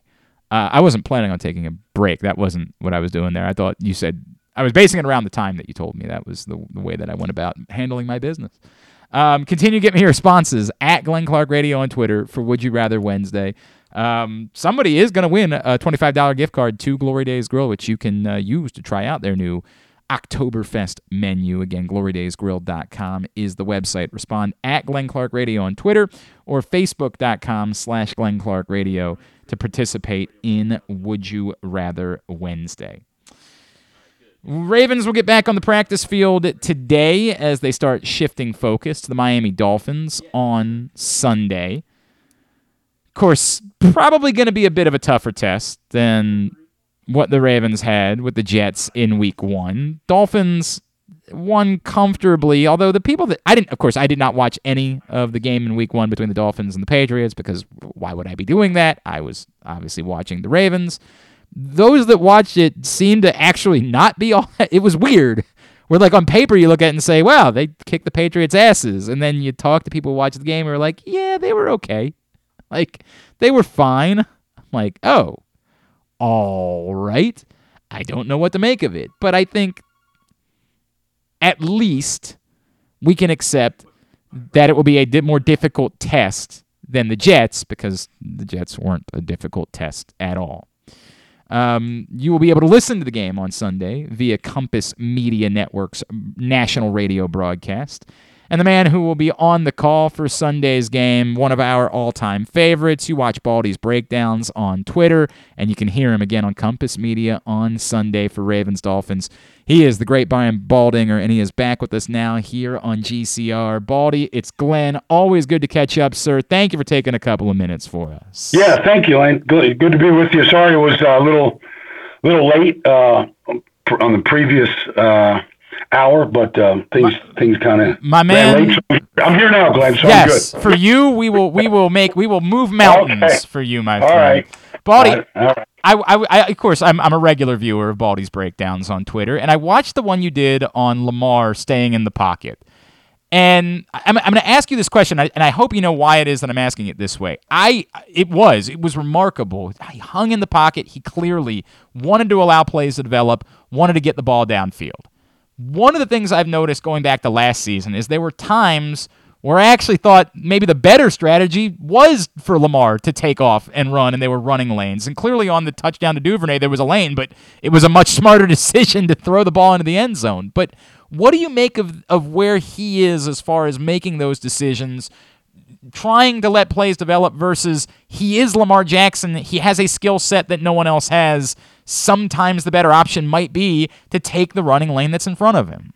I totally agree with you, Glenn. And I saw the same thing. When he ran for 1,200 a couple years ago, and he's the unanimous MVP of the league, I would say that most of the good runs in the game were drop-back passes where he saw lanes and the defense expanding into their zones or playing man coverage, whatever they're doing to stop the passing game, and he took off, and he took what the defense gave him, and he was Lamar. And I still think that is an option, but I might be wrong. It's just one game. It's the Jets. The Jets defense is pretty good. But it looked like he made a real concerted effort. Maybe, Glenn, maybe I'm reading too much into this. It is a contract year. Maybe he wants to show people that I can throw the ball just the way everybody else can throw it. And I'll show it to you. But I can also do things that nobody else can do, which is true. So I do think there's a fine balance there between just being Lamar and being the best athlete on the field versus, all right, I'll stay in there and I'll climb the pocket and I'll make the touchdown throw to Devin Duvernay. Yeah. And Baldy, it's so funny you bring that up. I've always found it insane the way that people somehow think it's a negative that Lamar Jackson's an incredible runner. Oh, I totally agree, Glenn. It's not a negative. It's amazing. He's a really good thrower of the football who happens to be one of the greatest runners of the football we've ever seen. How is this why are we so set in our ways about what quarterbacks are supposed to be that we think this is some sort of problem instead of being the most incredible weapon that you could ever ask for in the NFL? Well, because ultimately those guys haven't won the big prize. They haven't won the Super Bowl. They need one guy, whether it's Lamar or Justin Fields or, I don't know, Carson Wentz, or somebody that runs the ball a lot. They need somebody to break through, and show that you can survive, that you can win this way. It has been early exits for Baltimore in the playoffs with them, and that stays with you as a quarterback until you break through. He is Brian Baldinger. He'll be on the call Sunday for Ravens Dolphins on Compass Media Networks. He's with us here on GCR.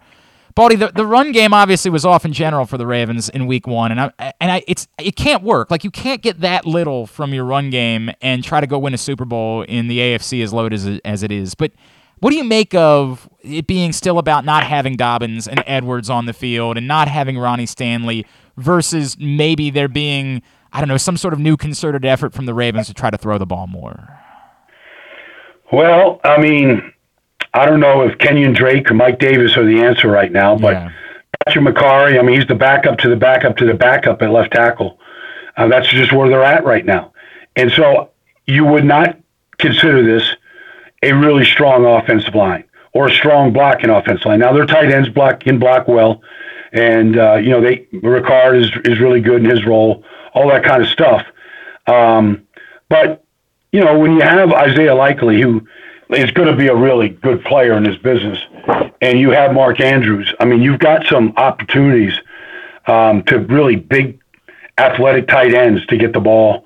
They might be in transition here, away from what we have watched for 4 years into something different, because maybe that they have to.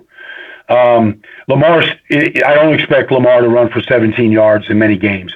I expect it to be a much higher number. But the fact is that they're not really powerful up front. We got to let Tyler Linderbaum play, let him, see what he can do in the middle. That would help, get him some experience and some snaps under his belt, because that's the future at that position. But it's not a strong group right now. And so some of the things that we watched them do when Stanley and Zeus and the group was there, you might not see that too much. That's interesting. Obviously, they desperately need Stanley back on the field. I don't want to take anything away. Patrick McCary has done yeoman's work moving from position to position. No doubt. I'm not here to take shots at McCary, but I mean, he's your utility infielder right now. Yep. And they just desperately need Ronnie Stanley to be some semblance of Ronnie Stanley and back on the field. We'll see how that goes. What'd you make of Devin Duvernay, Baldy? Because I think it would be so critical for this offense to have one other weapon, a third guy on the field that defenses are forced to think about and pay attention to. And, that to me was one of the bigger things to me that came out of the Ravens Week 1 win. No doubt. I mean, 2 touchdowns in a season, in a game, he's never done that. The first touchdown against Bryce Hall was a good route, had a lot of field to work, and Lamar put some air under it. He made a great catch, a contested catch by Bryce Hall in the corner of the end zone. He came down with it. Caught everything thrown to him. It was impressive. It was an impressive day by him. But, to have him and Bateman right now, it's the best. I don't remember, maybe Hollywood Brown maybe early on, but we haven't seen many games where the receivers came down with the 3 touchdown catches. We could see that from Mark Andrews. Yeah. But, you saw it from the receivers. I mean, Rashad Bateman, I don't know what the Jets are doing on the back end of their defense. I don't think they know what they were doing. But he ran right through him, and, Lamar flicked it 62 yards in the air, and it was a perfect throw. And, they've needed those type of plays. There is no Hollywood Brown to take the top off the defense.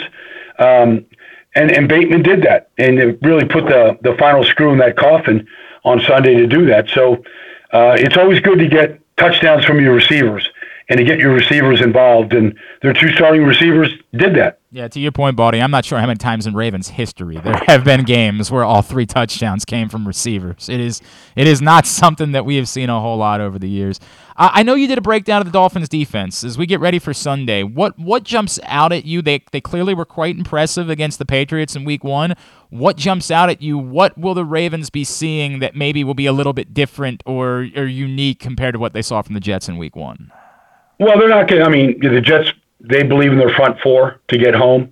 And so they're a 4-man rushing team. They don't blitz a lot. But the Dolphins turned their season around against the Ravens last year on Thursday night. And the Ravens were 2 for 14 on third downs. They couldn't penetrate. They didn't have an answer against their blitz zero look. They did that a little bit against the Patriots on Sunday, but they really weren't in a lot of third down situations. But they're going to see that on Sunday. They're going to see the same look they saw last year and variations of it where you're going to see 6, 7, 8 guys at the line of scrimmage. Maybe you see Javon Holland at free safety. Maybe you don't. Maybe he's at the line of scrimmage, blitzing off the edge, getting free hitters to Lamar to try to affect his throwing as quickly as they can. But they've got playmakers. I mean, Xavier Howard is as good as there is at just lining up and playing man coverage. Javon Holland is as good a free safety. There's Minka. There's some guys in this league that are great free safeties, but Javon is a star player. And they've got some pass rushers. Christian Wilkins is a good guy inside. Jalen Phillips, a young player coming off the edge. They've got playmakers on the defensive side of the football.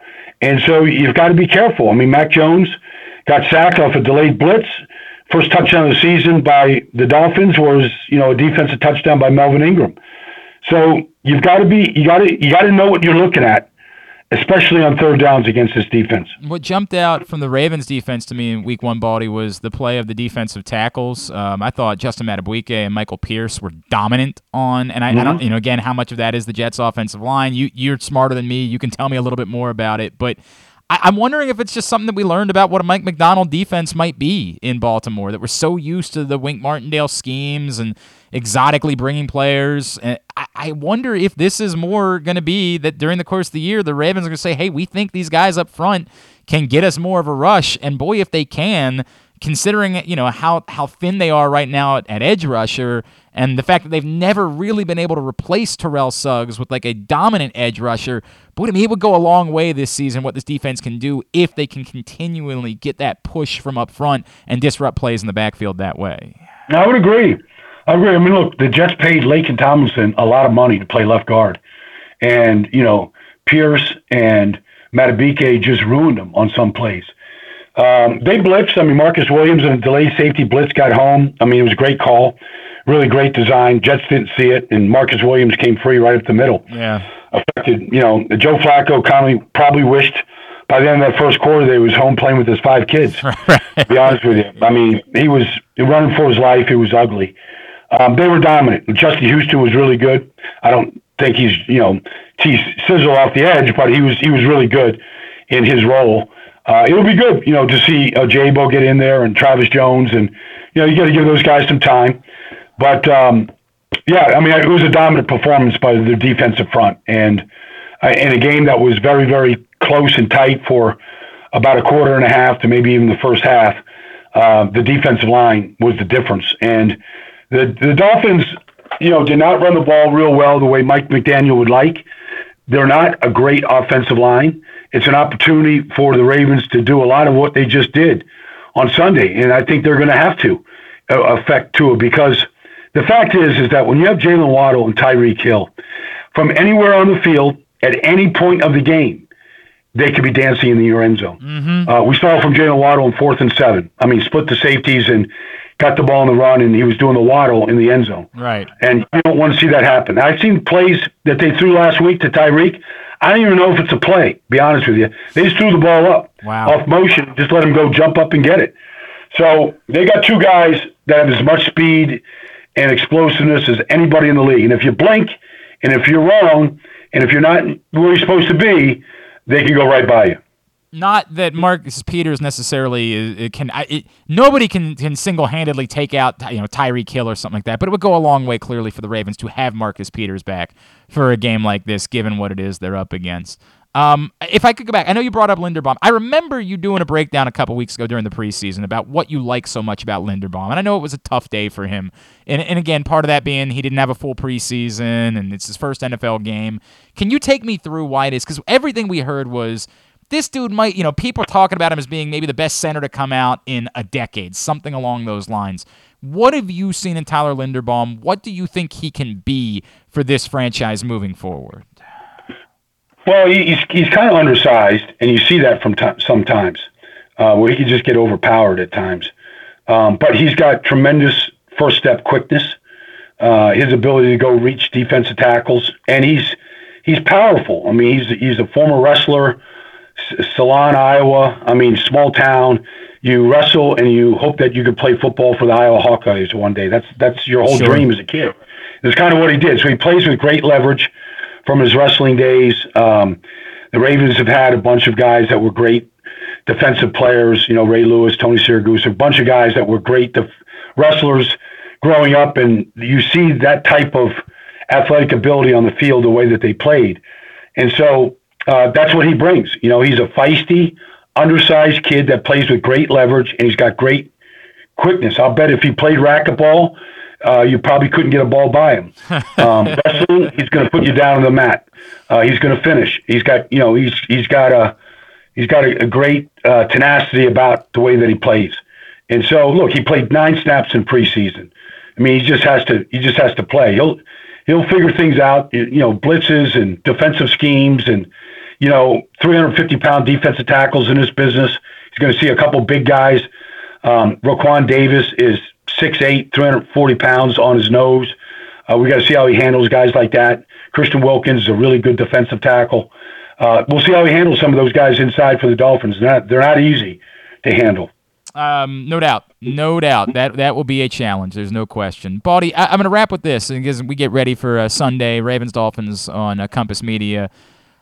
What is the biggest difference to you in where the Ravens are and maybe where the teams, I think most people believe it's the Bills and the Chiefs that are currently the top teams in the AFC. What's the biggest difference in where they need to be in order to close that gap and to have a chance to break through this year in what we know is just an insanely loaded conference? I mean, everybody talked about the AFC West as being the best conference, but if you looked at week 1, I mean, just for Pittsburgh to go into Cincinnati, to see what Cleveland did and how good they looked. I mean, Jacoby Brissett, wasn't great, but he didn't have to be great because the defense was and the running game was. They're still, wait till they get Amari Cooper going, but he schooled 2 cornerbacks in that game. Donovan Peoples-Jones is going to be a big player for them. They're well coached. I mean, it's just a tough division. And, Pittsburgh took a big hit when they lost TJ. We'll see how long it's for, but It's a loaded division, so every one of those games is magnified, as it always is in that division. But, it comes down to great quarterback play. The Steelers affected Joe Burrow, who's the best quarterback, passing-wise in the division. I'm sure Lamar has something to say about that. But their offense looked dreadful, but their defense was so good on so many different levels. And so, it's how your quarterback really plays on Sundays in that division. If Jacoby Brissett can be really good, they can be really good. I don't know that he can consistently do that, but we know Lamar can. And so, to me, they all have playmakers on defense across this whole league and across the division. It really comes down to great quarterback play. Joe Burrow was sacked 7 times. He was hit 11. He threw 3 interceptions. He fumbled twice, and they still could have won the game on the final play. It's nuts. They just couldn't kick an extra point. That's how good and resilient that group can be. It is scary, actually, in a weird way. It's scary that you can struggle that much, and still, if you just had a long snapper, exactly. you would have won that game. That is crazy. At Baldy NFL on Twitter, of course, is how you follow him. See all of Baldy's breakdowns. And Sunday afternoon, Compass Media for Ravens Dolphins. Look forward to seeing you here in Baltimore, brother. Always appreciate you taking the time for us. Thank you so much for doing this morning, my friend. Thank you, Glenn. Can't wait to get there on Sunday. I'm looking forward to the game myself. No doubt. Thanks, buddy. Brian Baldinger joining us here on GCR. He is very, very good. And by the way, I really did. It was we just retweeted the one that he did about Lamar staying in the pocket. And it's fascinating. It is fascinating because you see there are running lanes there, and I get it. He made a lot of great throws, and I know Lamar Jackson is a great thrower of the football. I know that. But there were also a good number of – he was not perfect on Sunday. Drew said he was uneven in the first half and got beat up for it, but I think that's fair. You can see it, and there are times where I just kind of wonder aloud if the better strategy might not have been to take the running lane that was there because you're Lamar Jackson. That's all. I'm not criticizing. I'm asking a question. Lord knows I don't know better than Lamar Jackson does. Today's show is also brought to you by the Tyus Bowser Show, which returns next Tuesday night. We will be at Skipjack's in Middle River. Looking forward to being on that side of town. Gonna be a lot of fun. I know it's a rabid area for Ravens fans. Tyus will be there with a special guest. The Tyus Bowser Show is a partnership of PressBox and Grade 8's Memorabilia. It's brought to you by Maryland Vascular Specialists and the all-new Ginsu Grill. Find out more by going to PressBoxOnline.com/Bowser. The Tyus Bowser Show next Tuesday night, Skipjack's in Middle River, September 20th. Look forward to seeing you there. You got some names for me? Oh, yeah. All right. You're stumped. You're not come back in. Where in the hell do these players play now? And I looked at the rosters this week. We'll do that next. It's Glenn Clark Radio. See Olympic athletes in action as the nation's best horses and riders compete in one of the world's premier equestrian events at the Mars Maryland 5-Star at Fair Hill, presented by Brown Academy, October 13th through 16th in Cecil County. Don't miss the breathtaking excitement of the dynamic cross-country competition or the elegance of dressage and precision of show jumping. There's also great shopping and activities, including a fresh food fest, corgi race, and a beer, wine, and spirits showcase. So come enjoy a beautiful fall day at the Mars Maryland 5-Star at Fair Hill, presented by Brown Advisory, October 13th through 16th. Learn more and buy tickets at maryland5star.us. Whether your focus is luxury and comfort, convenience and technologically advanced connectivity, or sporty performance and aggressive styling, we've got the perfect Highlander for you. Check out buyatoyota.com for deals on new Highlanders from your local Toyota dealer today.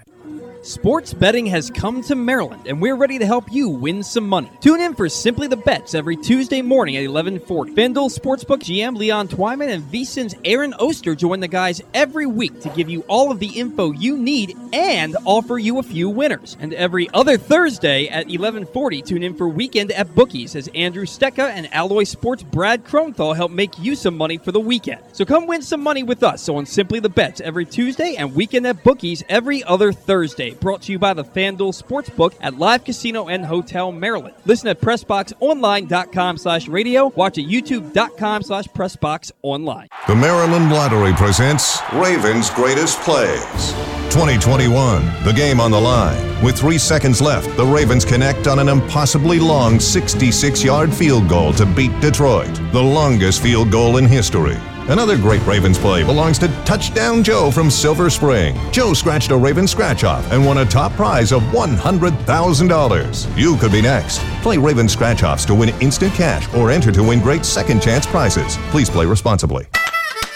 Experience the best in Kamado Grilling, a complete outdoor cooking appliance. The Ginsu Kamado Grill allows anyone from novices to grill masters to sear, grill, bake, and smoke all types of food. Designed for efficiency and function, the Ginsu Kamado Grill upholds the enduring legacy of the iconic Ginsu brand. Constructed out of thick ceramic, the Ginsu Kamado Grill is perfect to cook all year round, is great for parties, and ideal for tailgating with your friends. Reserve your Ginsu Kamado Grill today at GinsuGrills.com.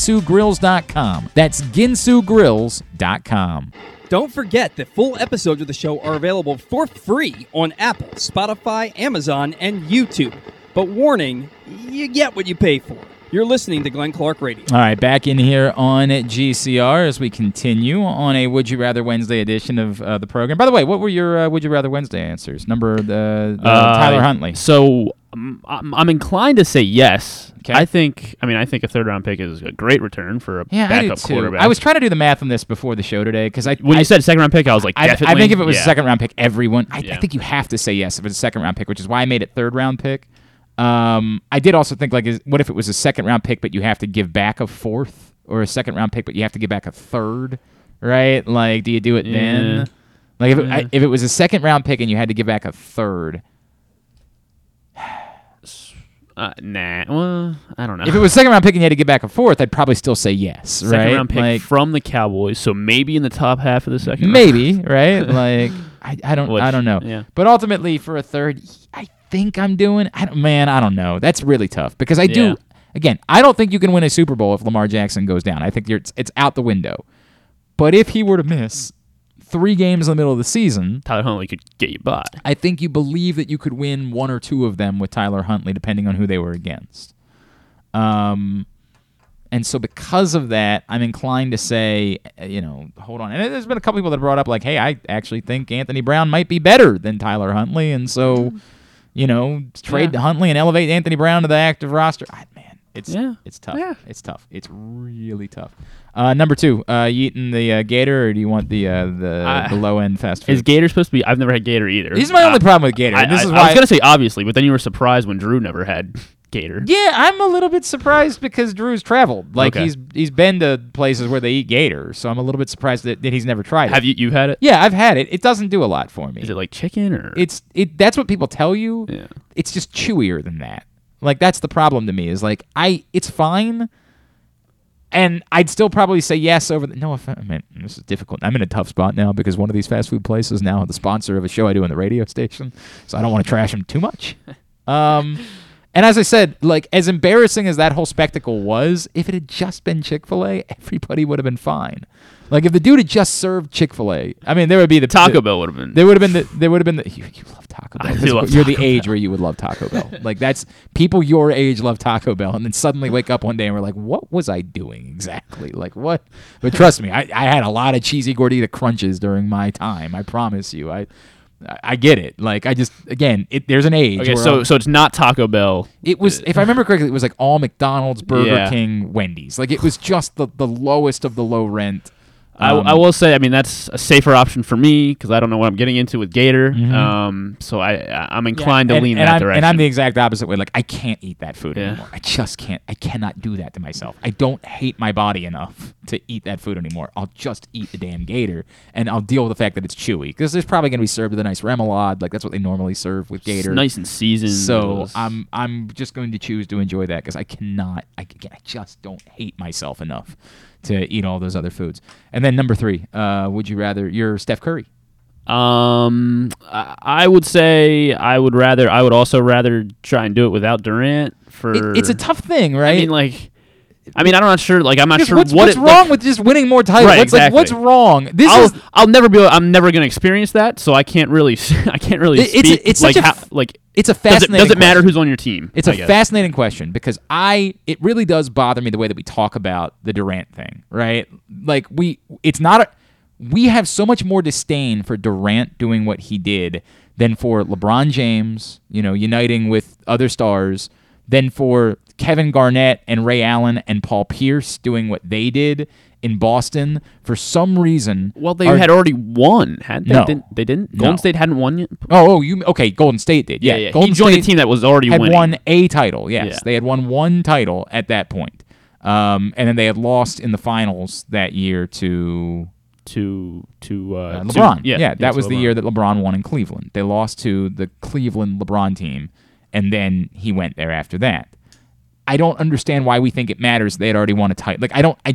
We keep the target moving to try to back up something because we really just want to discredit Kevin Durant for some reason. Like he isn't one of the greatest basketball players of all time. I'm not worked up about that. But I don't know. There is something about the fact that Steph Curry got to remind everybody exactly who he is. Yeah.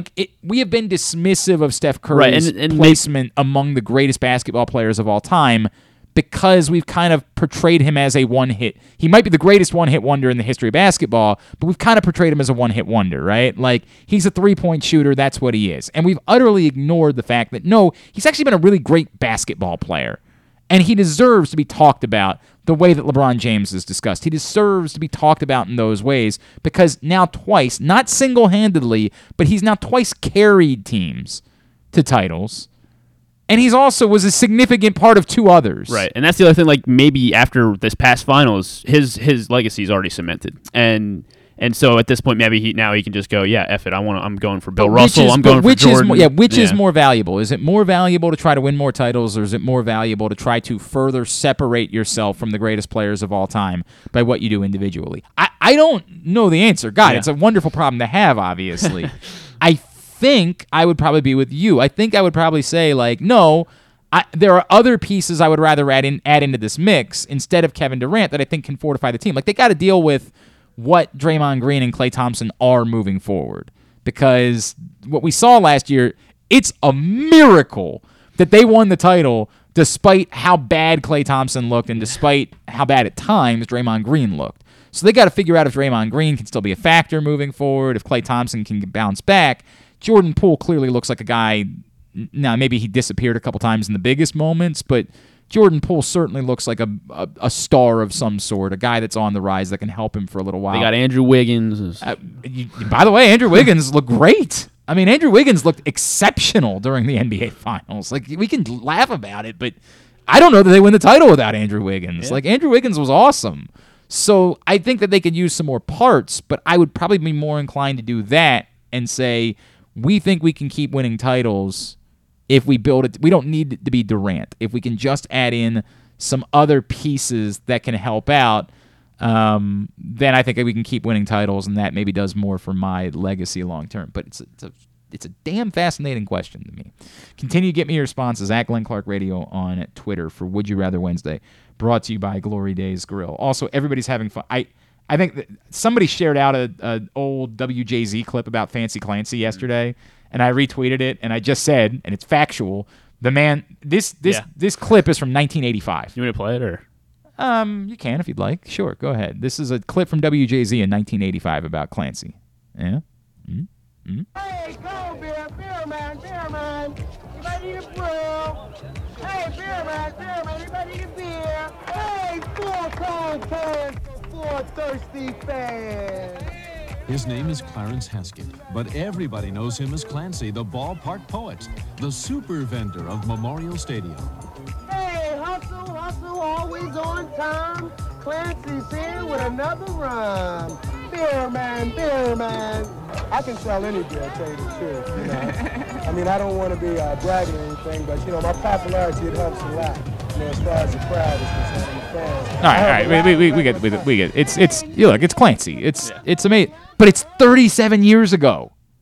37 years. And all I said was just one sentence. And, of course, it's these are the tweets that, of course, get traction, right? Like, all I said was the man does not look even a single day older today.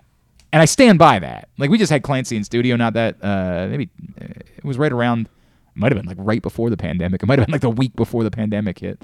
I mean, he has not changed. He looks the exact same.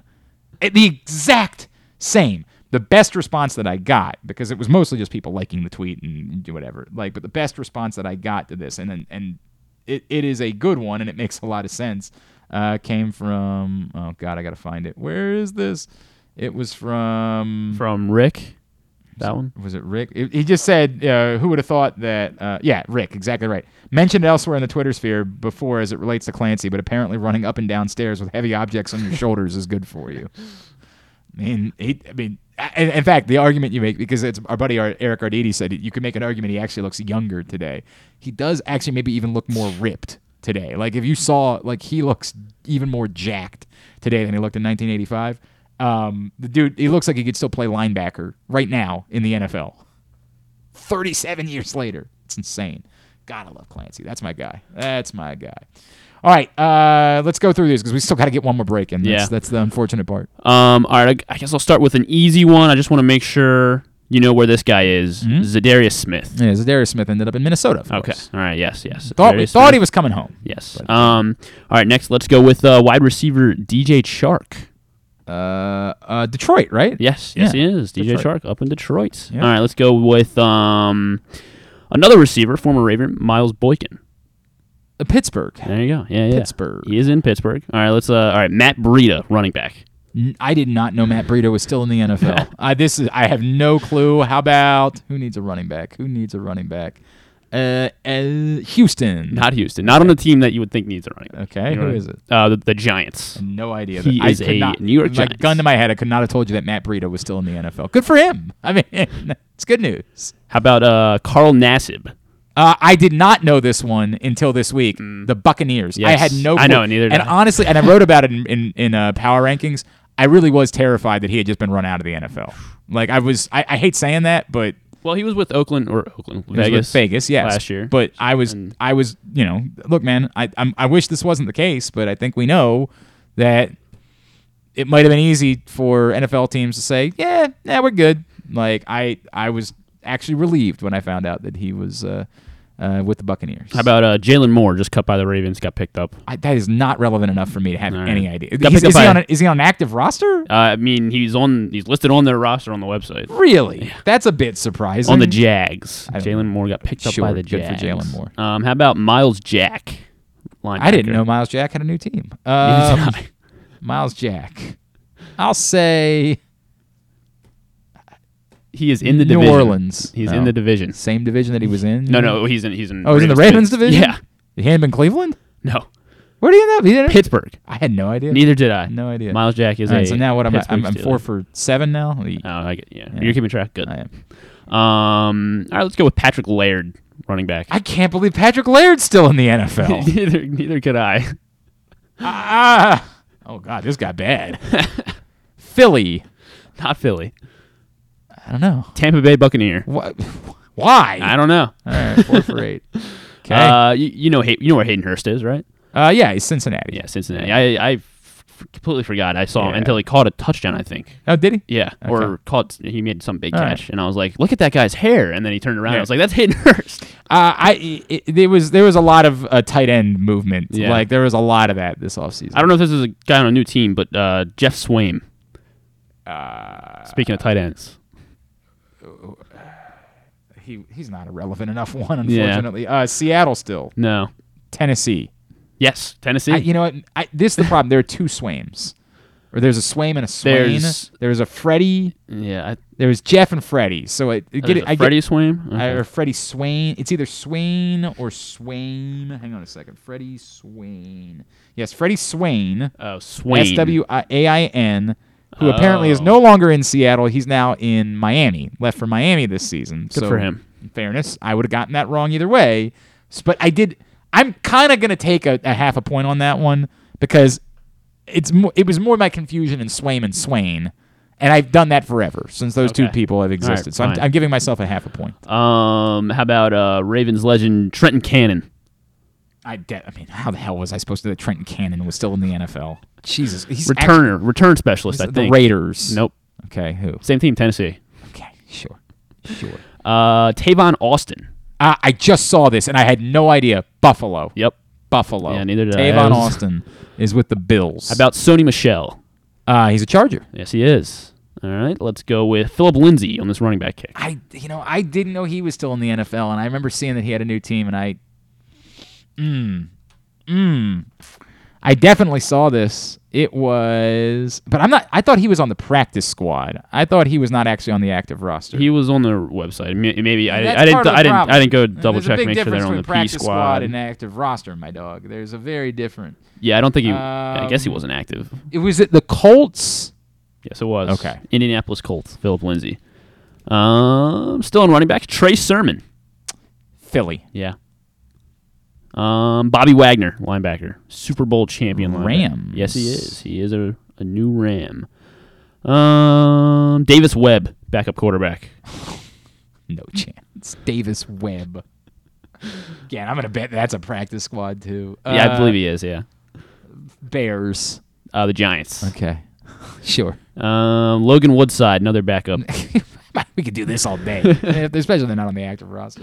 I think Logan Woodside is the active. Or actually, no, he's not. Yeah, I guess he could. Maybe they could be activating 3 quarterbacks. I'm not sure. The Titans. Yeah. I mean, that's where he was. So that's what, I mean. That's just one guy that didn't move. That's all right. How about Dante Pettis, wide receiver? I saw this one too. I couldn't believe that Dante Pettis was still in the NFL. The Bears. Yep. Big revenge game over the weekend. Scored a touchdown against the 49ers. Zach Pascal. I did not know he had moved. I thought he was still in Indy, and I did see that he had a new team too. Pascal ended up.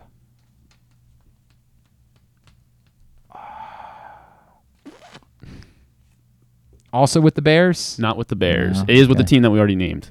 I mean, we've named a lot of teams. Eagles. The Eagles. Philadelphia Eagles, Zach Pascal. Kyle Van Noy. I told you to get 10. We're already up to 20. Well, sorry. I found a lot of them. Kyle Van Noy, the Jets? No. He's wearing number 8 with the Chargers. Oh, okay. All right. Trying to say. Oh, Philip Dorsett. That's a good one. Philip Dorsett is a Texan. Yeah, he is. Yeah. Who else do I have left here? Stephon Gilmore. I did not Colts. Yeah. And I did not know Neither that. did I. I had no idea. And he was really good. I don't know what happened there. You know where N'Keal Harry ended up? I think that's Bears. Kind of fresh news. Yes. How about Ravens legend Devontae Harris? No. How would I know He's playing corner for the Bears as well. Oh, okay. Good for him. All right. 5 more at most because we're at 25. I think I only have like 3 more. Well, I mean, get us to 30. Get us to an even number, dog. Oh, sorry. Well, I just kept going until I got tired of looking for names. Okay. Dustin Hopkins, kicker. Who's he kicking for? Washington? No. Okay. Chargers. Okay, if you say so. Chase McLaughlin. Who's he kicking for now? If we're just gonna do kickers, let's just end it at 25. He's the only other kicker I have. Who knows? The Lions. Just got picked up by the Colts. Oh, because they dropped after they cut Hot Rod. Yeah. Nick Foles. Nick Foles went back to Frank Reich. He's a Colt. Yes, he is. Yes, he is. And I stopped after that one. So you can come up with 2 more. This is top what of I my say. head, Get us to a round number. Like, pull up a roster and find a name. All right, I will. My God, man. What are we doing? All right, hang tight. No, not hang tight. Just I got one for throw you. out a name. This is a great one right here. Come is this guy? Just say a name. No clue. This all right, guy. We tried. We did our best, and it failed. Jonathan Allen. He's still a commander. Yeah, yes. Why would he not be a commander? What was that? You're not even trying. You're not even trying. They're just the first roster I clicked, and you're not even trying. All right, so I went. What did I go? I went. Amir Abdullah. There we go. Lions? Not Lions. What is it? He is a Las Vegas Raider. Oh, Raider. All right. Oh, and they got Brandon Bolden too. Yes, actually, they did. which I had no idea. I was thinking about saying him next. I had no idea. All right, so I got 10, 14 and a half, 17 and a half out of 30. I'm taking that. That's a win. I went better than 50-50. It's a win if you get this guy from... No chance. He is... Come on. Okay. Say a name. No. Okay, give it. We're giving it. We got to take another break still. We have to wrap up the show. Let me see. These 4 break days are going to be a problem. I want to find a good No, one. we got to go. All right, fine. All right, thank you. That's that. I did all right, though. I'm proud of that. Yeah, that was good. All right, when we come back in. You want to do that every day? Every day. I mean, I feel like I'd be sharp at some point.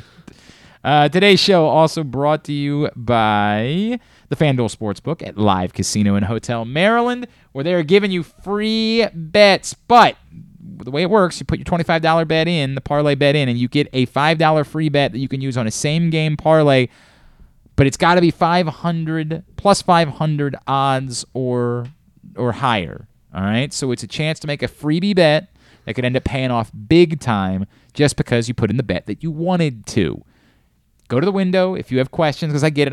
It's difficult for me to explain it eloquently. If you've got questions about it, go to the window. Just say, I heard you were doing free bet giveaways. And they will explain it all to you right there at the window in the FanDuel Sportsbook at Live Casino and Hotel Maryland. Tidbit Tubular to wrap it up next. Glenn Clark Radio.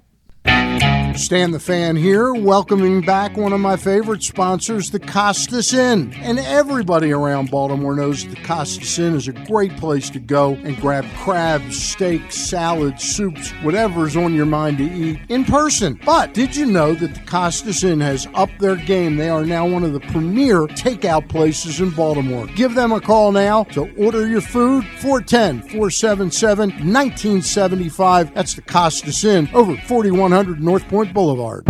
What's up, everyone? This is Tyus Bowser, and I'm excited to tell you that I'm back for Season 2 of The Tyus Bowser Show in partnership with Pressbox and Great H Memorabilia. Join us on Tuesday nights throughout the season as I'll be heading all over town with my special guests. And of course, our co-hosts, Glenn and Rita. Or is it Rita and Glenn? What is it? I look forward to meeting you guys and talking a little bit about football and a lot about life. And if you happen to miss the show, you can now catch a replay Friday nights on 105.7 The Fan. Get all of your details for The Tyus Bowser Show right now at PressBoxOnline.com/Bowser. The next Tyus Bowser Show is Tuesday, September 20th at Skipjack's Crab Deck in Middle River. It's brought to you by the all-new Ginsu Grill and Maryland Vascular Specialists.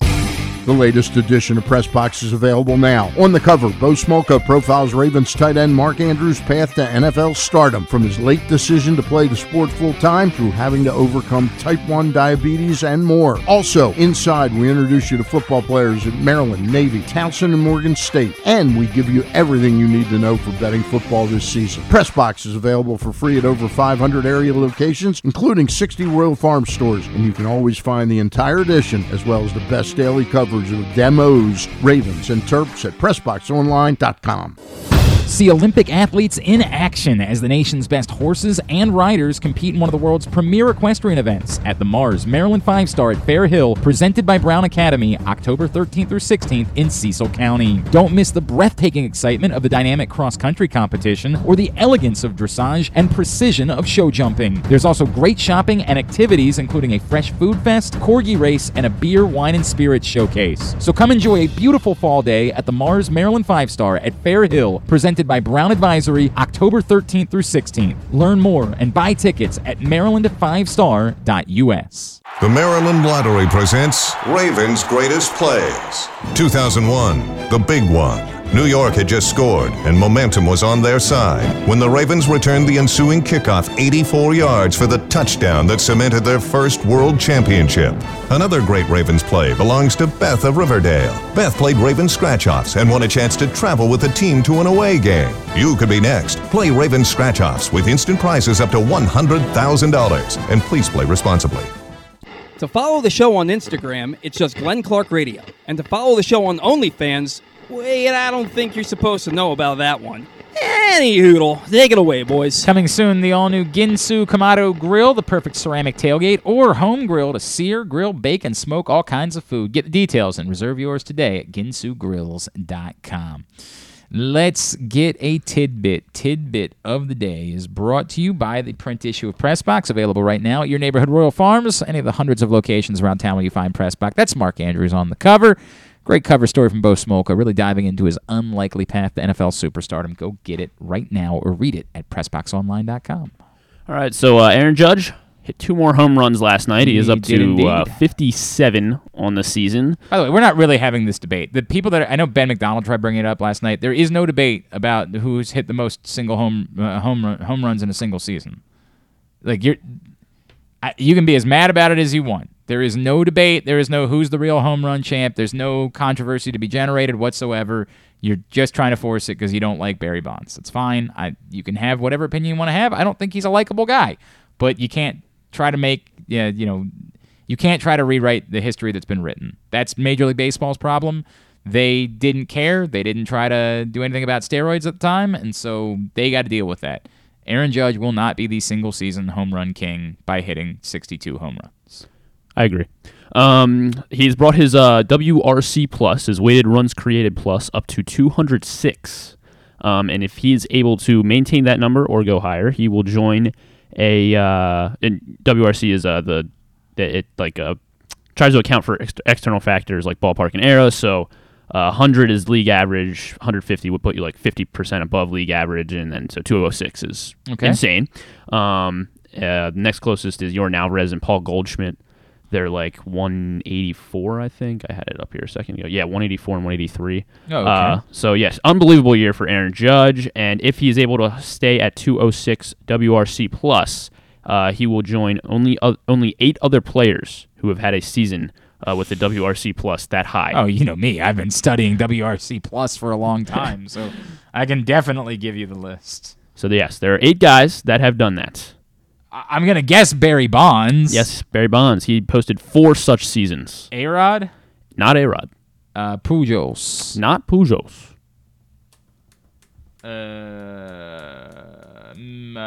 Babe Ruth. There you go. Babe Ruth did it 6 seasons. That makes sense. Yeah. Hank Aaron.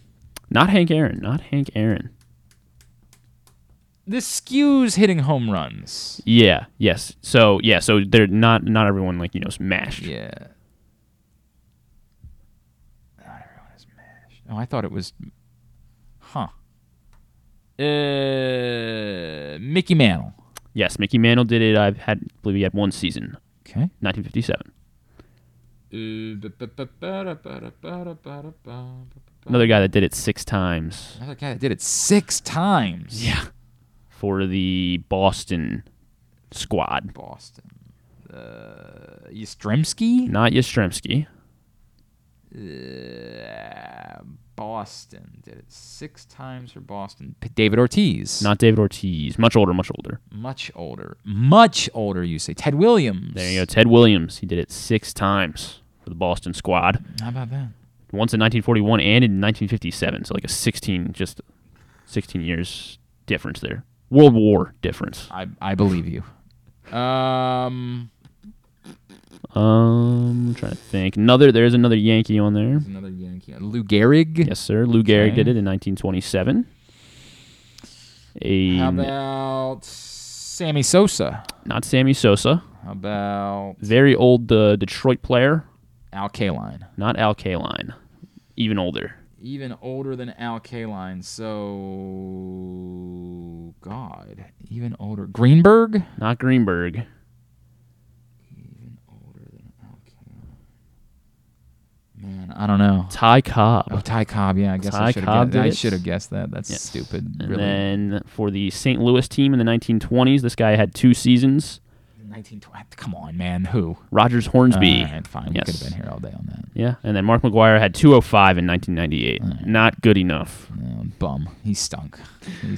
But yeah, so unbelievable stuff from. Right. He's the MVP, right, Aaron Judge? I mean, what, man? Ohtani, because WRC is just a hitting statistic, so Ohtani's at 149 for his hitting, and I mean it's.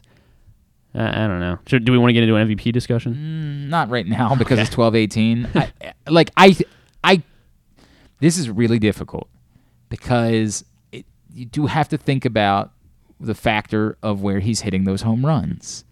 And while I get it, that's where he plays. They all count. I understand that. But like in the minutia of this debate about MVP, I don't know, that is relevant to me. It's relevant to me that he's hitting fly balls that would not be home runs anywhere else at Yankee Stadium. And I'd have to figure out what the number is. Yeah, I think it is pretty low. How many home runs he's hit at Yankee Stadium that wouldn't have been home runs anywhere else? Well, I mean, I'm just saying anywhere else. I'm saying how many home runs has he hit that wouldn't be home runs in at least 10 other ballparks? Right. Well, how many other guys have hit? I get it. This is about the It's not me detracting from what he's done. It's about the minutia of a debate about MVP when the guy that you're going up against continues to do things that, again, we have not seen since Tungsten Armo Doyle. All right? So, yeah, it's a very difficult conversation to have. I think the people that want to believe that there is one obvious correct answer are wrong.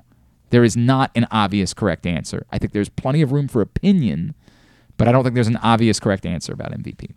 Tubular is brought to you by the Maryland Five Stars. See Olympic athletes in action as the nation's best horses and riders compete in one of the world's premier equestrian events at the Mars Maryland Five Star at Fair Hill, presented by Brown Advisory, October 13th through 16th in Cecil County.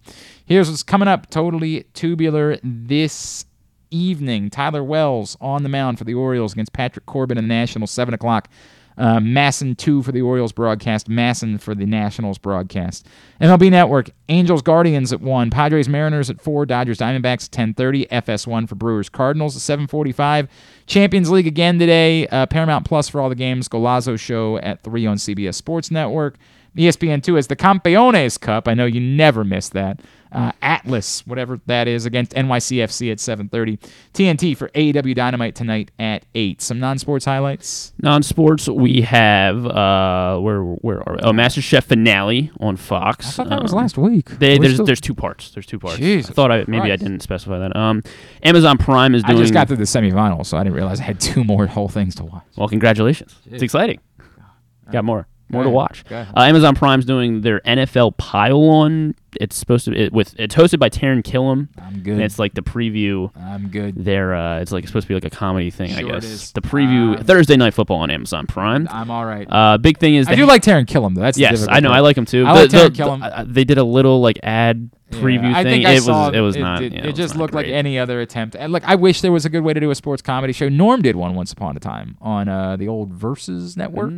It's just a very difficult This one. Yeah, this is the one. It's just very difficult to do it, man. It's very, very difficult to do it. And I think it's better suited the way that some places do it, where they try to incorporate comedy sketches into their shows. Caliendo obviously has been very good at it over the years. I don't think the Rob Riggle stuff has really been all that good on Fox. I mean, again, I've never watched I've never watched that show. I only ever see if it pops up on social media. So maybe in the context of the show, it's good. I don't know. It's tough. It's very tough to do. Finale of High School Musical, the series, out on Disney Plus tonight. But the big thing on Hulu, season 5 premieres of The Handmaid's Tale. Oh, yes. I've never gotten into The Handmaid's Tale. I think it's my very mom's dark. into it. Very dark. And Steve Carell is going to be on Colbert, and then Kim Kardashian is going to be on James Corden. Okay, talking about whoever her new boyfriend's going to be. No, well, because Kris Jenner was on last week, and she said that they brought the sex tape with Ray J, and that for some they didn't want it to come out, and then Ray J went on I think IG Live or something and was all no, they were paying me to release this thing, and so it got which is why it's interesting that Kim K's going now on. That would not, I do not care, but you know what? If you're up at 12:37, turn on CBS. There are people that do. Hey, thanks today to Brian Baldinger. Thanks also to Eric Edholm and to Drew Forrester. We'll get all that up in the greatest hits section of the tab at GlennClarkRadio.com.